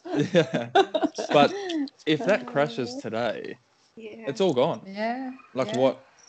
How can you ever look back on your running and go, oh, 5 years ago, I did this? It's... Yeah. When my first run was like Nike driven, I had that big campaign in South Africa, and we all used the Nike app. And I actually found it the other day, and I hadn't been on it in ages. And I saw my first few runs; they were at 7.5 minutes per kilometer, not miles, and it was only 3Ks. So I was like, "How?" It's nice to look back and go, "Geez, I've actually come." Yeah. Oh, you know, put all that info together. In fact, Mark Page, who we're going to be interviewing again after he got that injury, he's even now, every day he runs, he writes what the weather was like, who he ran with, all written down, how far, how he felt. Wow. And he's saying, he's always said, Jax, come and read through, you know, if you want to look at comrades training. And so, yeah, he's always been really open. But I'd love to just look at what he was doing, and you know, it's just. Well, also Jackie, if you look at Bruce Fordyce's diaries, I couldn't believe the amount of detail that he put in. He still proudly says he still has them all intact, and you know, I mean, look at the wealth of knowledge that he shared so openly with the entire world. You know, if you want it, it's there, And I just couldn't believe the detail that he put in there. Fascinating. And that's what kept me. I do keep a spreadsheet out, but it's definitely not nowhere near the quality of that. Yep, nowhere near. Yeah. Well, back when I first started running, even part of your comrades pack was the Nedbank. It was like a little booklet. Oh, yeah. And you actually could write. They had the whole year, or 6 months at a time. You used to get that little training book that you could write in. I never used it, but I like to get it. So I always had plans to use it. Yeah, no, that's what I used in the beginning of my training. None of the Strava stuff. So it was quite good. Yeah. So pure. Especially I reckon running, you would have been a more disciplined runner too, because only you saw what you did. Yeah. Yes. Once you hit, I think it's nice to be able to write down how you were feeling as well, instead of just, it's like Strava does help, but you can't really go into detail. I think to be able to write down like who you ran with and how you felt in a more detailed way would work really well. So I think, keeping a training log in a booklet, I think it's definitely something I'm probably going to start doing. And also write about how you feel going into the run. Like I know on Training Peaks and a lot of professional athletes, when they turn up to training or whatever, you put, had a bad night's sleep or woke up feeling dehydrated. And because that will reflect if you don't hit the quality. If you're used to getting 8 hours sleep and you only got 5, then make a note of that, because it's going to reflect how you felt. Of course, It's nice to reflect on as well before a race, where you can go, oh, okay, I wasn't feeling good at the time, but I still managed to knock out this session. All right, don't stress. You got this. Exactly. Yeah. Sure. But Marisha, something you also mentioned earlier, and that was training on your own and training in groups. And it is definitely one thing that living in South Africa and doing comrades. I mean, I did 9 of my comrades while I was there.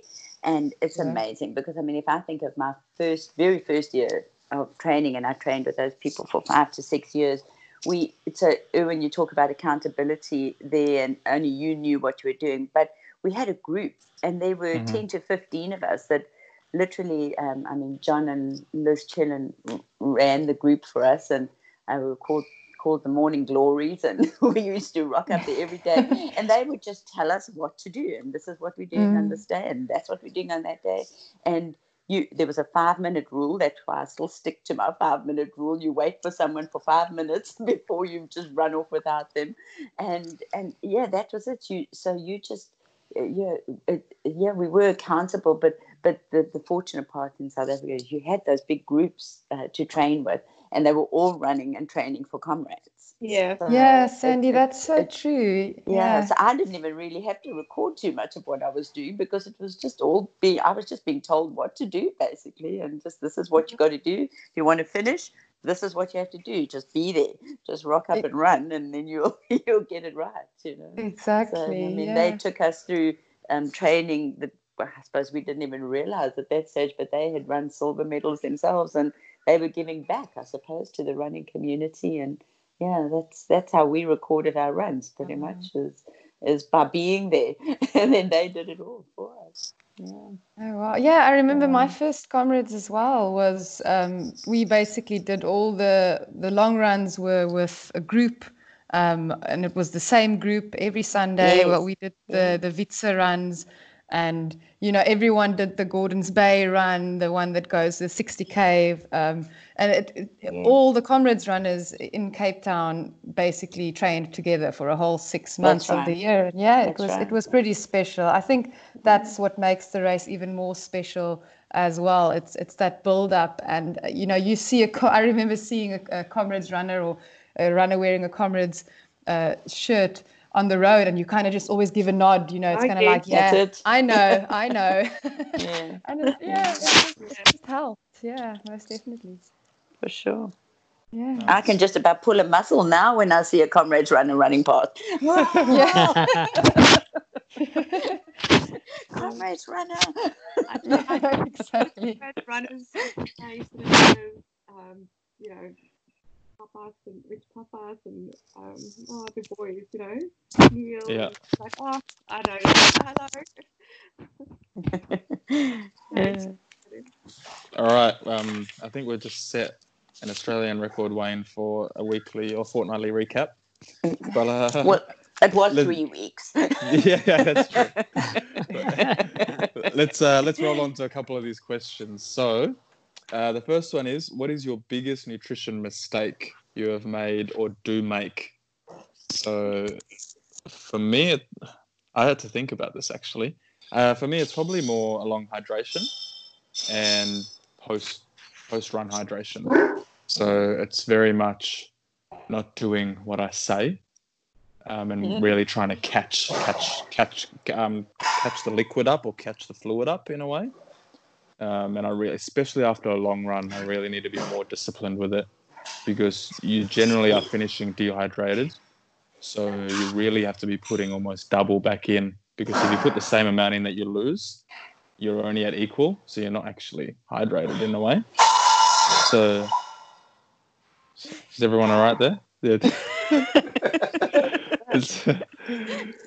Yeah, for me, it's more the hydration and really keeping my electrolyte in balance. That's my biggest one that I have to drum into myself. So not necessarily a mistake, but it's the important one for me. Nutrition, everything else, I've got knuckled down and nailed down, and I'm very religious with it. But yeah, hydration for me is the big one. Marisha, why don't you tell us? Yeah, so that's I actually had to think about. It has to do with baking. Mistake I've made was on our first kilometer long run. My first comrades, myself and my husband, we were actually going to do comrades together, and we did run together. But for the long run, I don't know if you guys remember the Rehydrate. It's like a little packet of almost electrolytes. Yeah, so we had a Rehydrate to refuel on electrolytes, and at the drinks table, we thought there was going to be a cup, that we could sort of mix it with water in and then have a drink. And so there were no cups. So we ended up throwing the Rehydrate just straight into our mouths. And yeah, and we just had a few sips of water, just to mix it, and we swallowed. And it was one of the worst things we had ever done. We didn't realize you had to mix it with at least 500 milliliters of water. So, oh man, that whole run, we were so nauseous. It had such an odd effect on us. It's almost like you kind of overdosed. Oh yeah, it was. So that's the biggest mistake that I've made. Yeah, and then I'm quite strict with in terms of fueling. I am very strict with myself on my long runs, especially. I always have a gel. I would say it used to be every 7 kilometers. I used to use the Spring Energy gels, so they're quite natural, so they don't have a massive spike. So they used to be every 7 kilometers. I've switched to Science in Sport now, and they're a bit more sort of jelly and glucose-y. So them I do every 45 minutes. And yeah, like I said, I'm like on the dot every 45 minutes. One of the mistakes I've made with that was so I always count, okay, I'm going to be out for so long, so I need X amount of gels. And I actually packed one gel too little. So I got to the end of my run and I was like, oh, it's time for my last gel. And I was like, oh, where is my gel? Now, yeah, in the future, I always so if I know I need 7, I always pack 8 just in case. Yeah, so that's it from my side.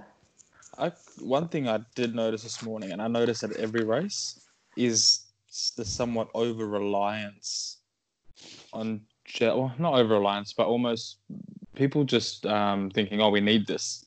Because in the back of the packet of a gel, it says like every 30 minutes, right? Yeah. Or take it before an event and things like that. And I think the general punter, geez, I reckon I saw some people with like 4 this morning for a half marathon.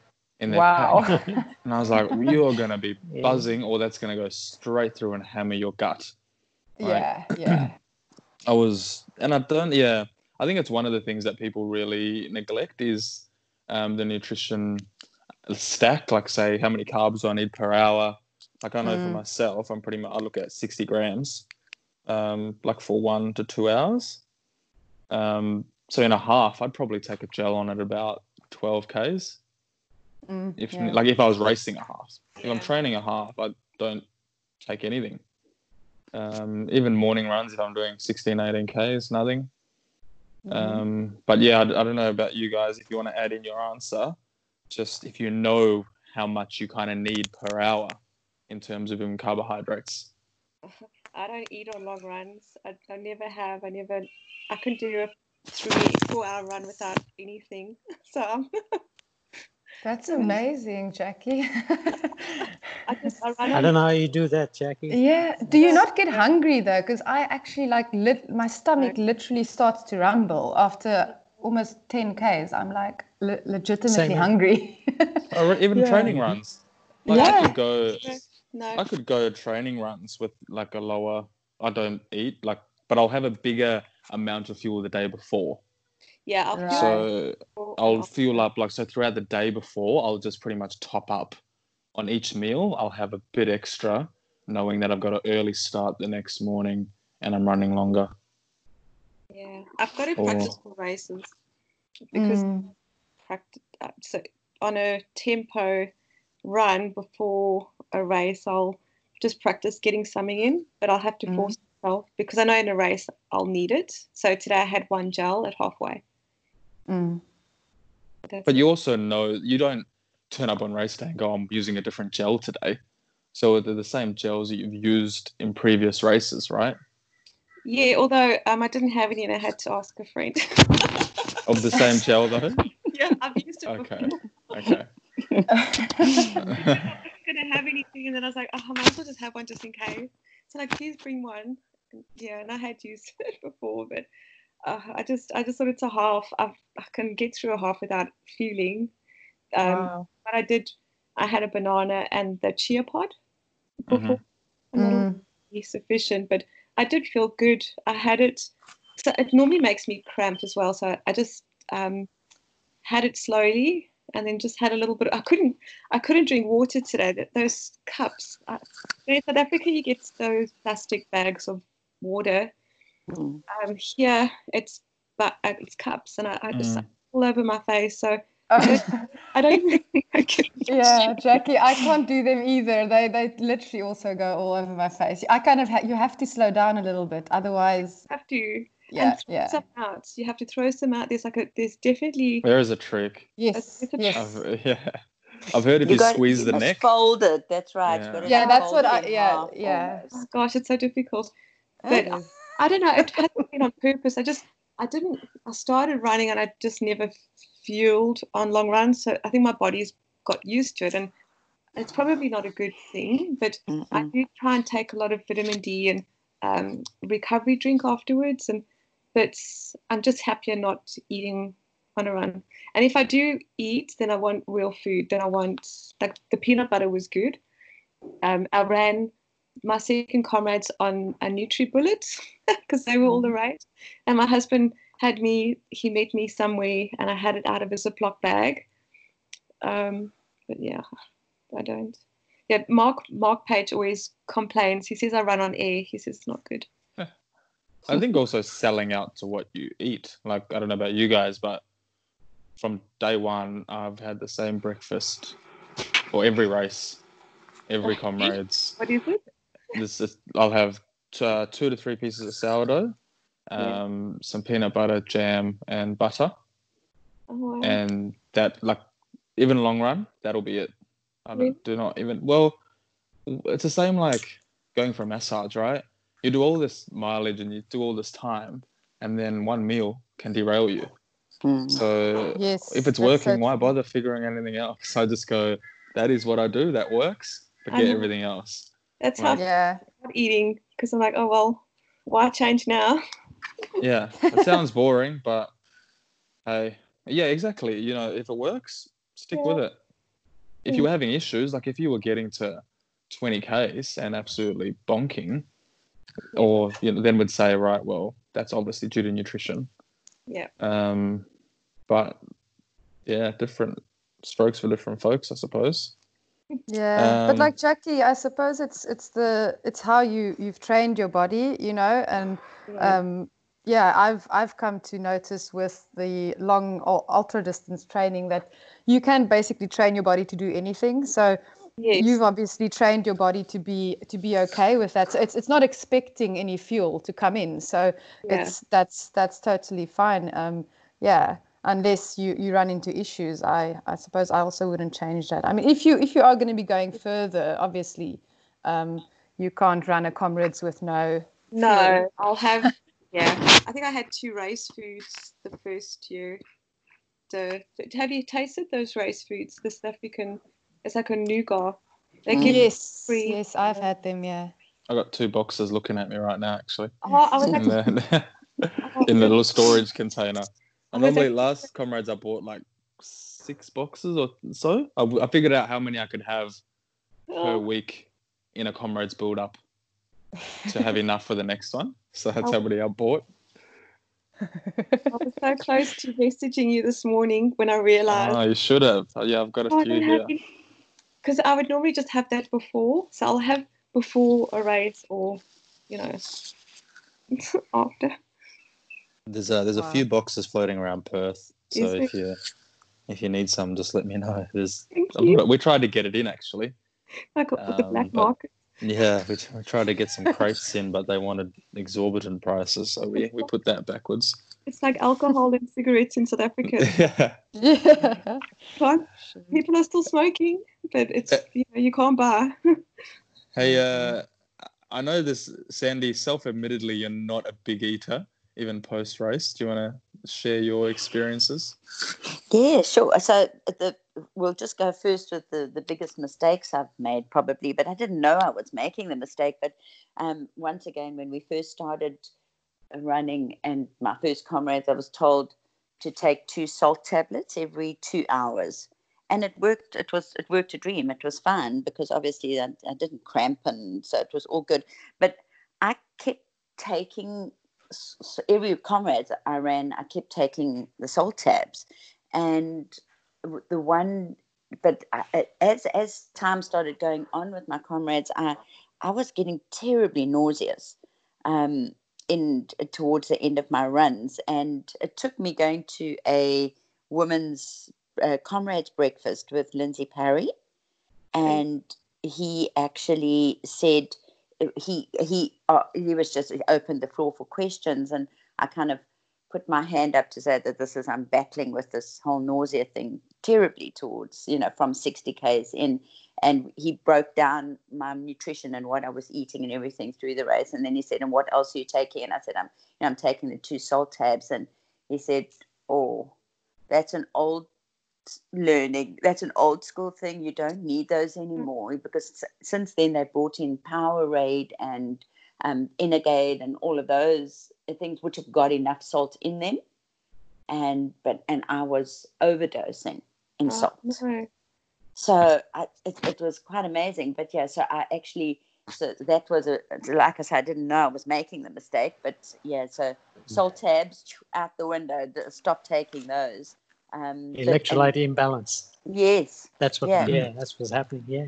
Totally. Overdosing. But I didn't know that, but I hadn't really told anybody else either that this is just something that I kept doing forever, and nobody told me to stop taking them, so I didn't even think about it, until that day. But yeah, that's clearly where the big nausea problem was coming in. And then I also learned just an interesting quick trick to always carry a Gaviscon because if you get to that last sort of 70 or 80K mark, and you've just got those last 10 or 20, and that you got that extreme nausea, if you just suck a Gaviscon, it seems to just settle the tummy.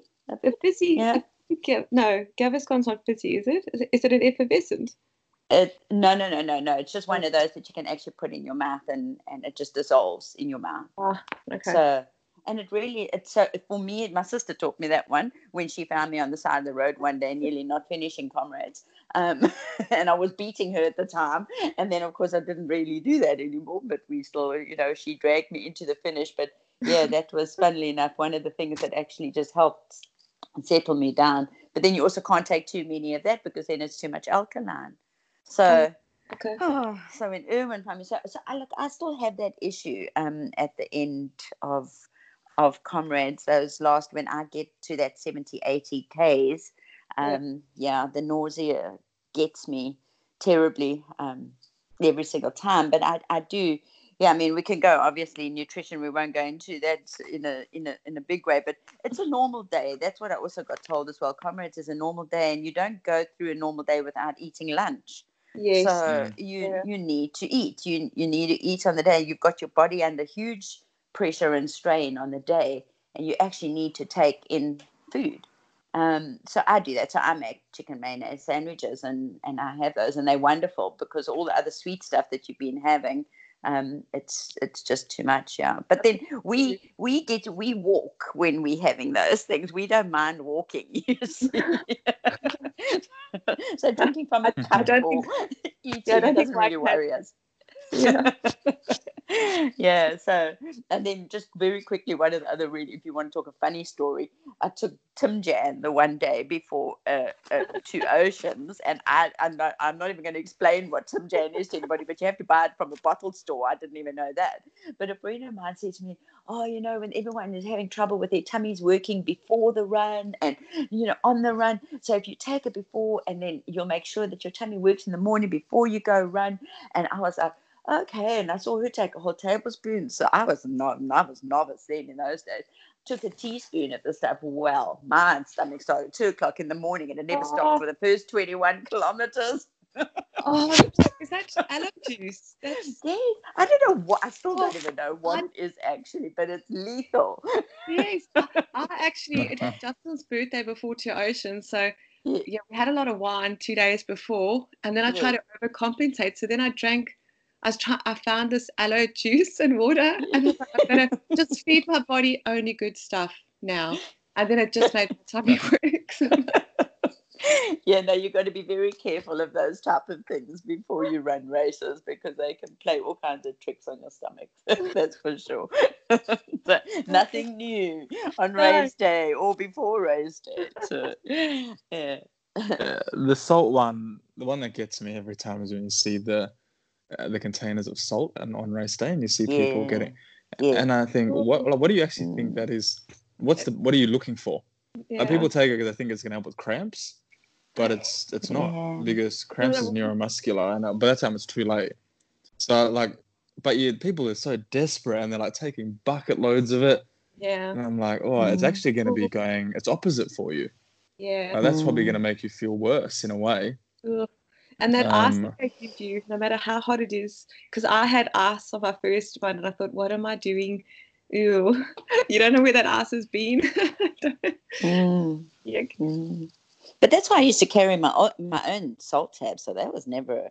It was, and we started straight up 2 hours in. You took your first 2, and you see, but we didn't. All you got really at that stage was Coke, cream soda, and water. So it was fine. It didn't worry me in the beginning. Yeah, but Bruce and them only had Coke and water, didn't they? What? Yeah, exactly. I mean, in the beginning, there was definitely no Powerade and stuff when I started. Nothing. Yeah. Was it just Coke and water? What did people take? Cream soda. They loved cream soda on the run. The gels are basically cornstarch, right? Yeah, I didn't. I can't remember what we used to use. Vitrace. Sorry. So what I used was Vitrace, and they were wonderful little chewy tablets that you would take. That was like a gel. I didn't like the goo. It was still. I think goo was around by then. So you've got to figure it out for yourself and figure what works and what doesn't work. On this marathon on the weekend, somebody told me try eating M&Ms. Oh my God, I loved it. I will now always take a packet of M&Ms with me. They were awesome. They were lovely. Seriously, and they're all colourful. So it made me happy every time I pulled them out. It was like a box of Smarties. Like, which colour do I want? Oh, no. You decide. Jackie doesn't Okay. have time for that. No, Come no, on, Jackie. no. You got to On make one of time. one of our club runs, the 60K, the last one before Comrades, they had all these sweeties and jelly babies. It was like a party, so you were just aiming for the next table. And I ate so much chocolate that I actually got ulcers. Like, it just didn't agree with me in the long run. So now I avoid chocolate. It's On a like run. two I love oceans. Like two oceans have those bar one lady standing at Yes. the top of that big hill that you run up. Yes, I always put one in my top because I want one still. Like, I can't eat it. So I'll stick it. Carry it to the end. Then by the time you Funny. finish, it's all melted and mushy. But Lovely. All right, let's get it back on track. Yep. Wayno. Yeah, well, I think for me, it's just simple ones, two easy ones. But they are so important, and I've learned it over time.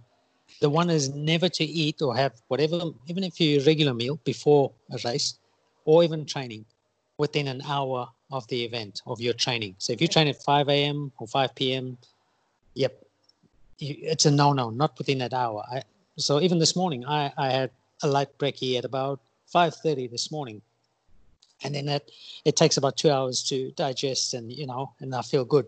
But if I have it within an hour, even 90 minutes of the event, it's still not settled. And I just don't have a great run. So I've learned that the hard way.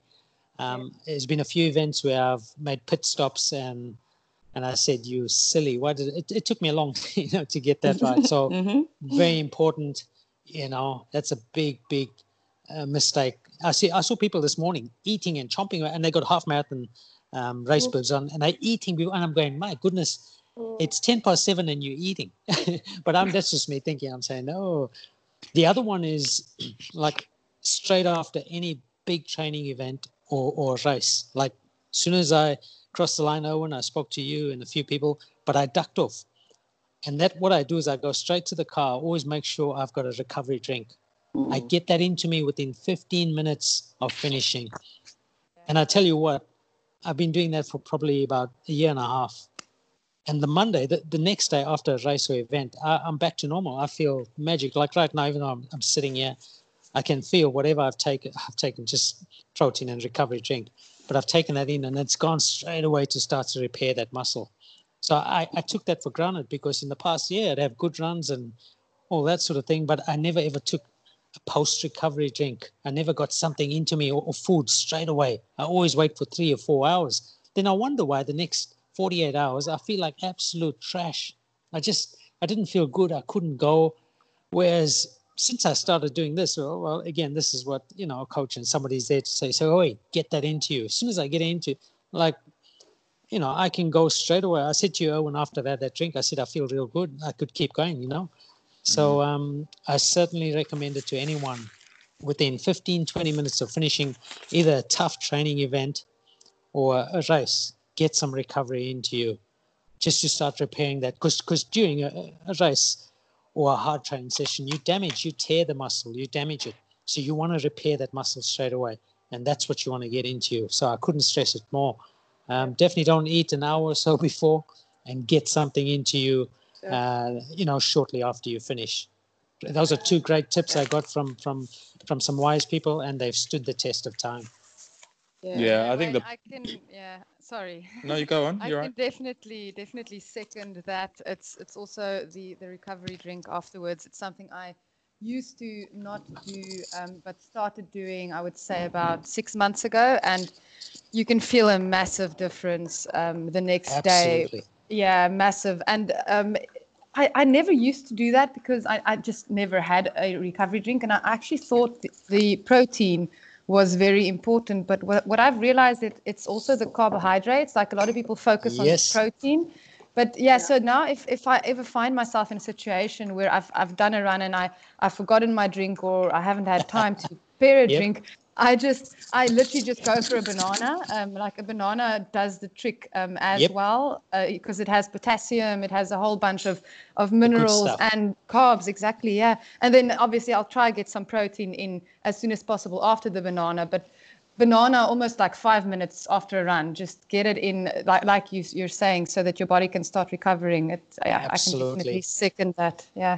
Absolutely. And that's why I say, even this morning I saw a few of the quicker guys who finished the same thing. I saw them go straight for the bottle. It's like going from mum's breast, straight onto it.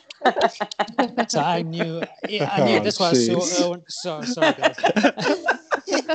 But I knew straight away. Sound good. Straight to the bottle. Mother's milk, they call it. That's what between the boys, we always say, mother's milk, boys, mother's milk. So, but it's true.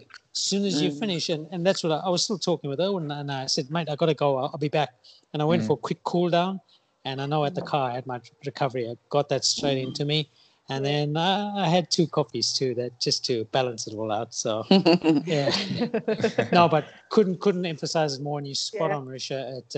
It does amazing. if most people ask me, well, what's the big? I said, get it into you straight after, as soon as you finish. It's like my wife, when she gives me that kiss on the cheek, I feel so good, straight away.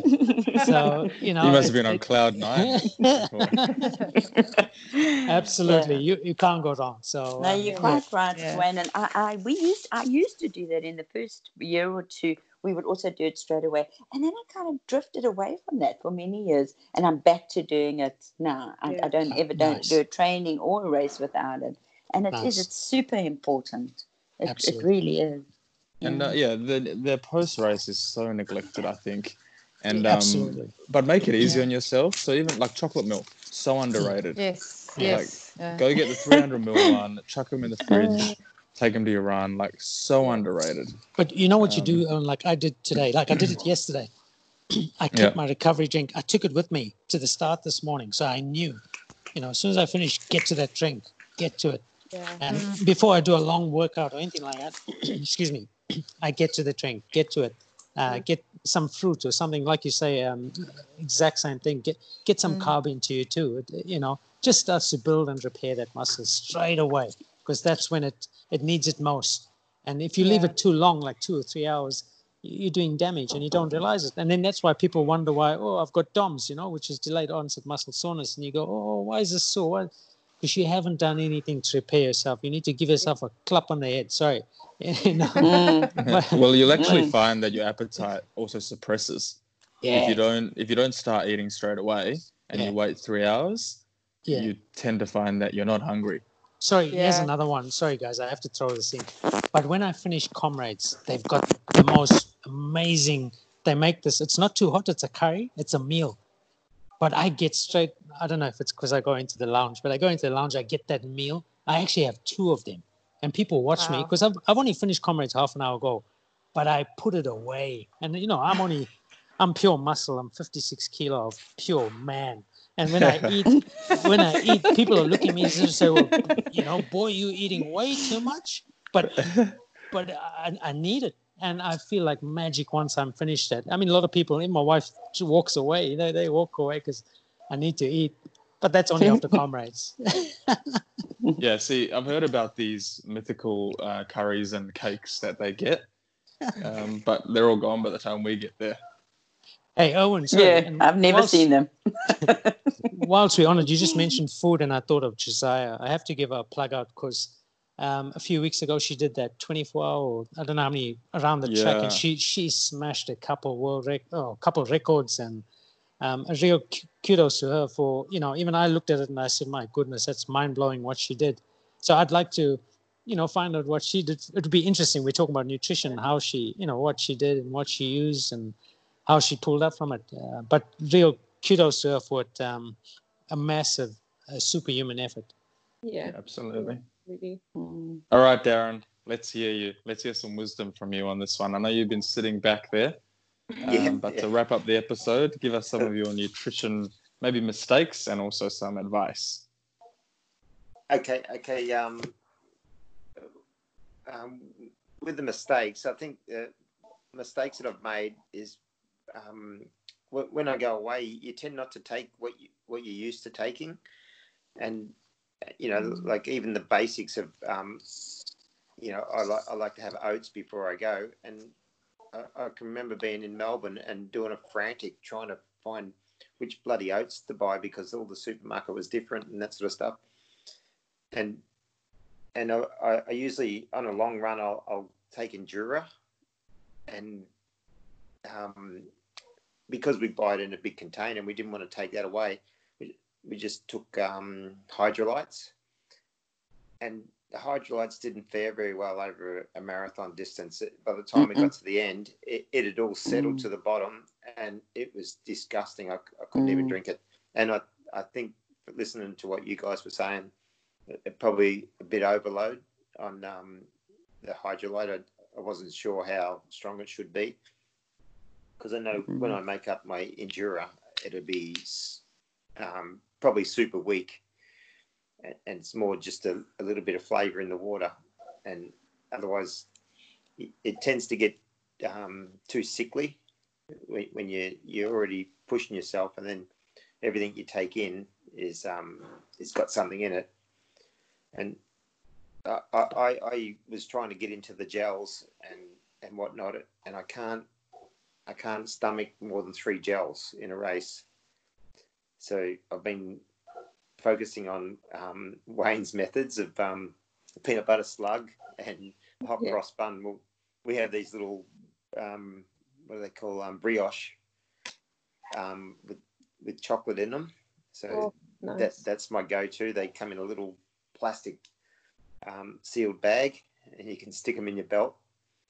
And by the time you've been running 20 Ks, they're all squished and nice and doughy and really easy to eat. And I've found it. You don't even have to back off to your pace to be eating them, which is good. So yeah, that's what I found that the gels were just made me too sick. And what did they do? Did they make you nauseous, or did they upset you? No, just I took 3 gels, and then the next lot I was trying the little tube ones, and I just couldn't even swallow them. They're just too sickly, and maybe there's too much sugar in them or something like that. Okay. I don't know. It's like that also upset me. A friend a couple of weeks ago, he said he had 7 gels in a marathon. I don't know if he's double counted or something, but that's a hell of a lot. Wow. But, were you taking them with water though, Darren? Because the biggest mistake I see is people not taking them with water and stuffing this thing. Like, that's a concentrate. So think about like cordial. We mix it with water, right? If we had to drink cordial straight, it would make us sick. Yes. So I think that's one of the biggest. The first thing I got told when I started running was to pour your gel into a cup of water and then take it like that, because then you're dosing it down. Okay. Because, it wasn't so much in the stomach that there was a problem. It was just trying to get it past your mouth, down your throat. It was just, too sickly. Yeah. So, and I tend not to run with water. I just have the hydrolyte, so that's a bit sickly in itself. So when you have too much of it, so that's my go-to now. Is that I like the peanut butter slugs, maybe because I grew up on peanut butter, and I don't need water with them, no problems at all. So. That's it. Birds of a feather, Darren. Birds of a feather. I really have to try these peanut butter slugs. I'm going to try and find them in the UK. I have to do this. They need to make crunchy though, Wayne. That's what they need. That's it. You need something with a few more nuts. Nuts in it. Yeah. I just need to say good luck, Marisha, when you try it. Yeah. There is a technique. And you do have to massage it a little bit before you open it. I was just going to ask, isn't it very sort of, because if you have too much peanut butter in your mouth, you kind of get to a point where you can't do anything anymore. Well, it's got the oil with it, right? So you need to make sure that it's mixed. But I've had them pre-run. So I've had it pre-run before. So on the way to a run, I'll just down it before I get there, just as a little bit of a top-up. It's just got that good slow release, Marisha. It's just It's just magic. I agree that taking it, you need some water. You got to have something just to wash it down. But it's certainly that slow release. It's magic. It's there. Yeah, As soon as you take it, you'll think of all of us. You go, man. These people. I will. I'll let you know once I try. Okay. May not be good. Well, the good people at Pix might have to send you some. If you say you slugs, do you know what I've had my eye on, and it's in the UK, is the Voom protein recovery fudge. It's like a new bar, and I just don't know how. Yes. Yeah. I haven't tried it, but I saw it. I actually recently chatted to the guys at Voom for Aid Station to try and get them on board. So maybe I'll get them to send me some or something, and I'll definitely give it a try. But I saw the fudge as well, and I mean I love protein and I love fudge, so I think that's like a that's brilliant. Yeah. Nice. Fudge. Nice. Fudge is good Awesome. on a run. Yeah. Well, I'm glad no one came out and said, just have some donuts and whatever during the run. That's always good. So, Darren, you did manage to sneak some chocolate in, but we'll let you get away with it. Yeah. It's only just the slightest bit in those brioche, the chocolate. Yeah. All right, team. Let's wrap it up. EP19 in the can. Awesome. Thanks so much, Marisha. Really appreciate you joining us. Yeah, thank you. We'll It's been a definitely have treat. you back if you are keen to join us. Yeah, of It's course. been lovely talking to you, Marisha. You're a champion. Yeah, likewise, Wayne. Yeah, and everyone. It's been really good. Yeah. Yeah, lovely to meet you. Yeah, And you too, Sandy. And by the way, it's De La Riviere. So There we go. Well done, Aaron. just so. It And I wasn't took him a while. muting every time trying to practice it. We knew from the start. So we thought, let's get it from the source first, and then we can give it a go at the end. I take that after a peanut butter slug. Wow. Good challenge, Jackie. There you go. All right, Marisha, thanks, Marisha, guys. how do you say your maiden surname and your new surname together? If you would say that, a lot of married ladies do that. Double now. barrel. Oh, Double my word. No. That would be Eigenaar de la Rivière. Oh my goodness. No, that'd be too much. All right, team. Awesome. Okay, It's a wrap. guys. Yeah.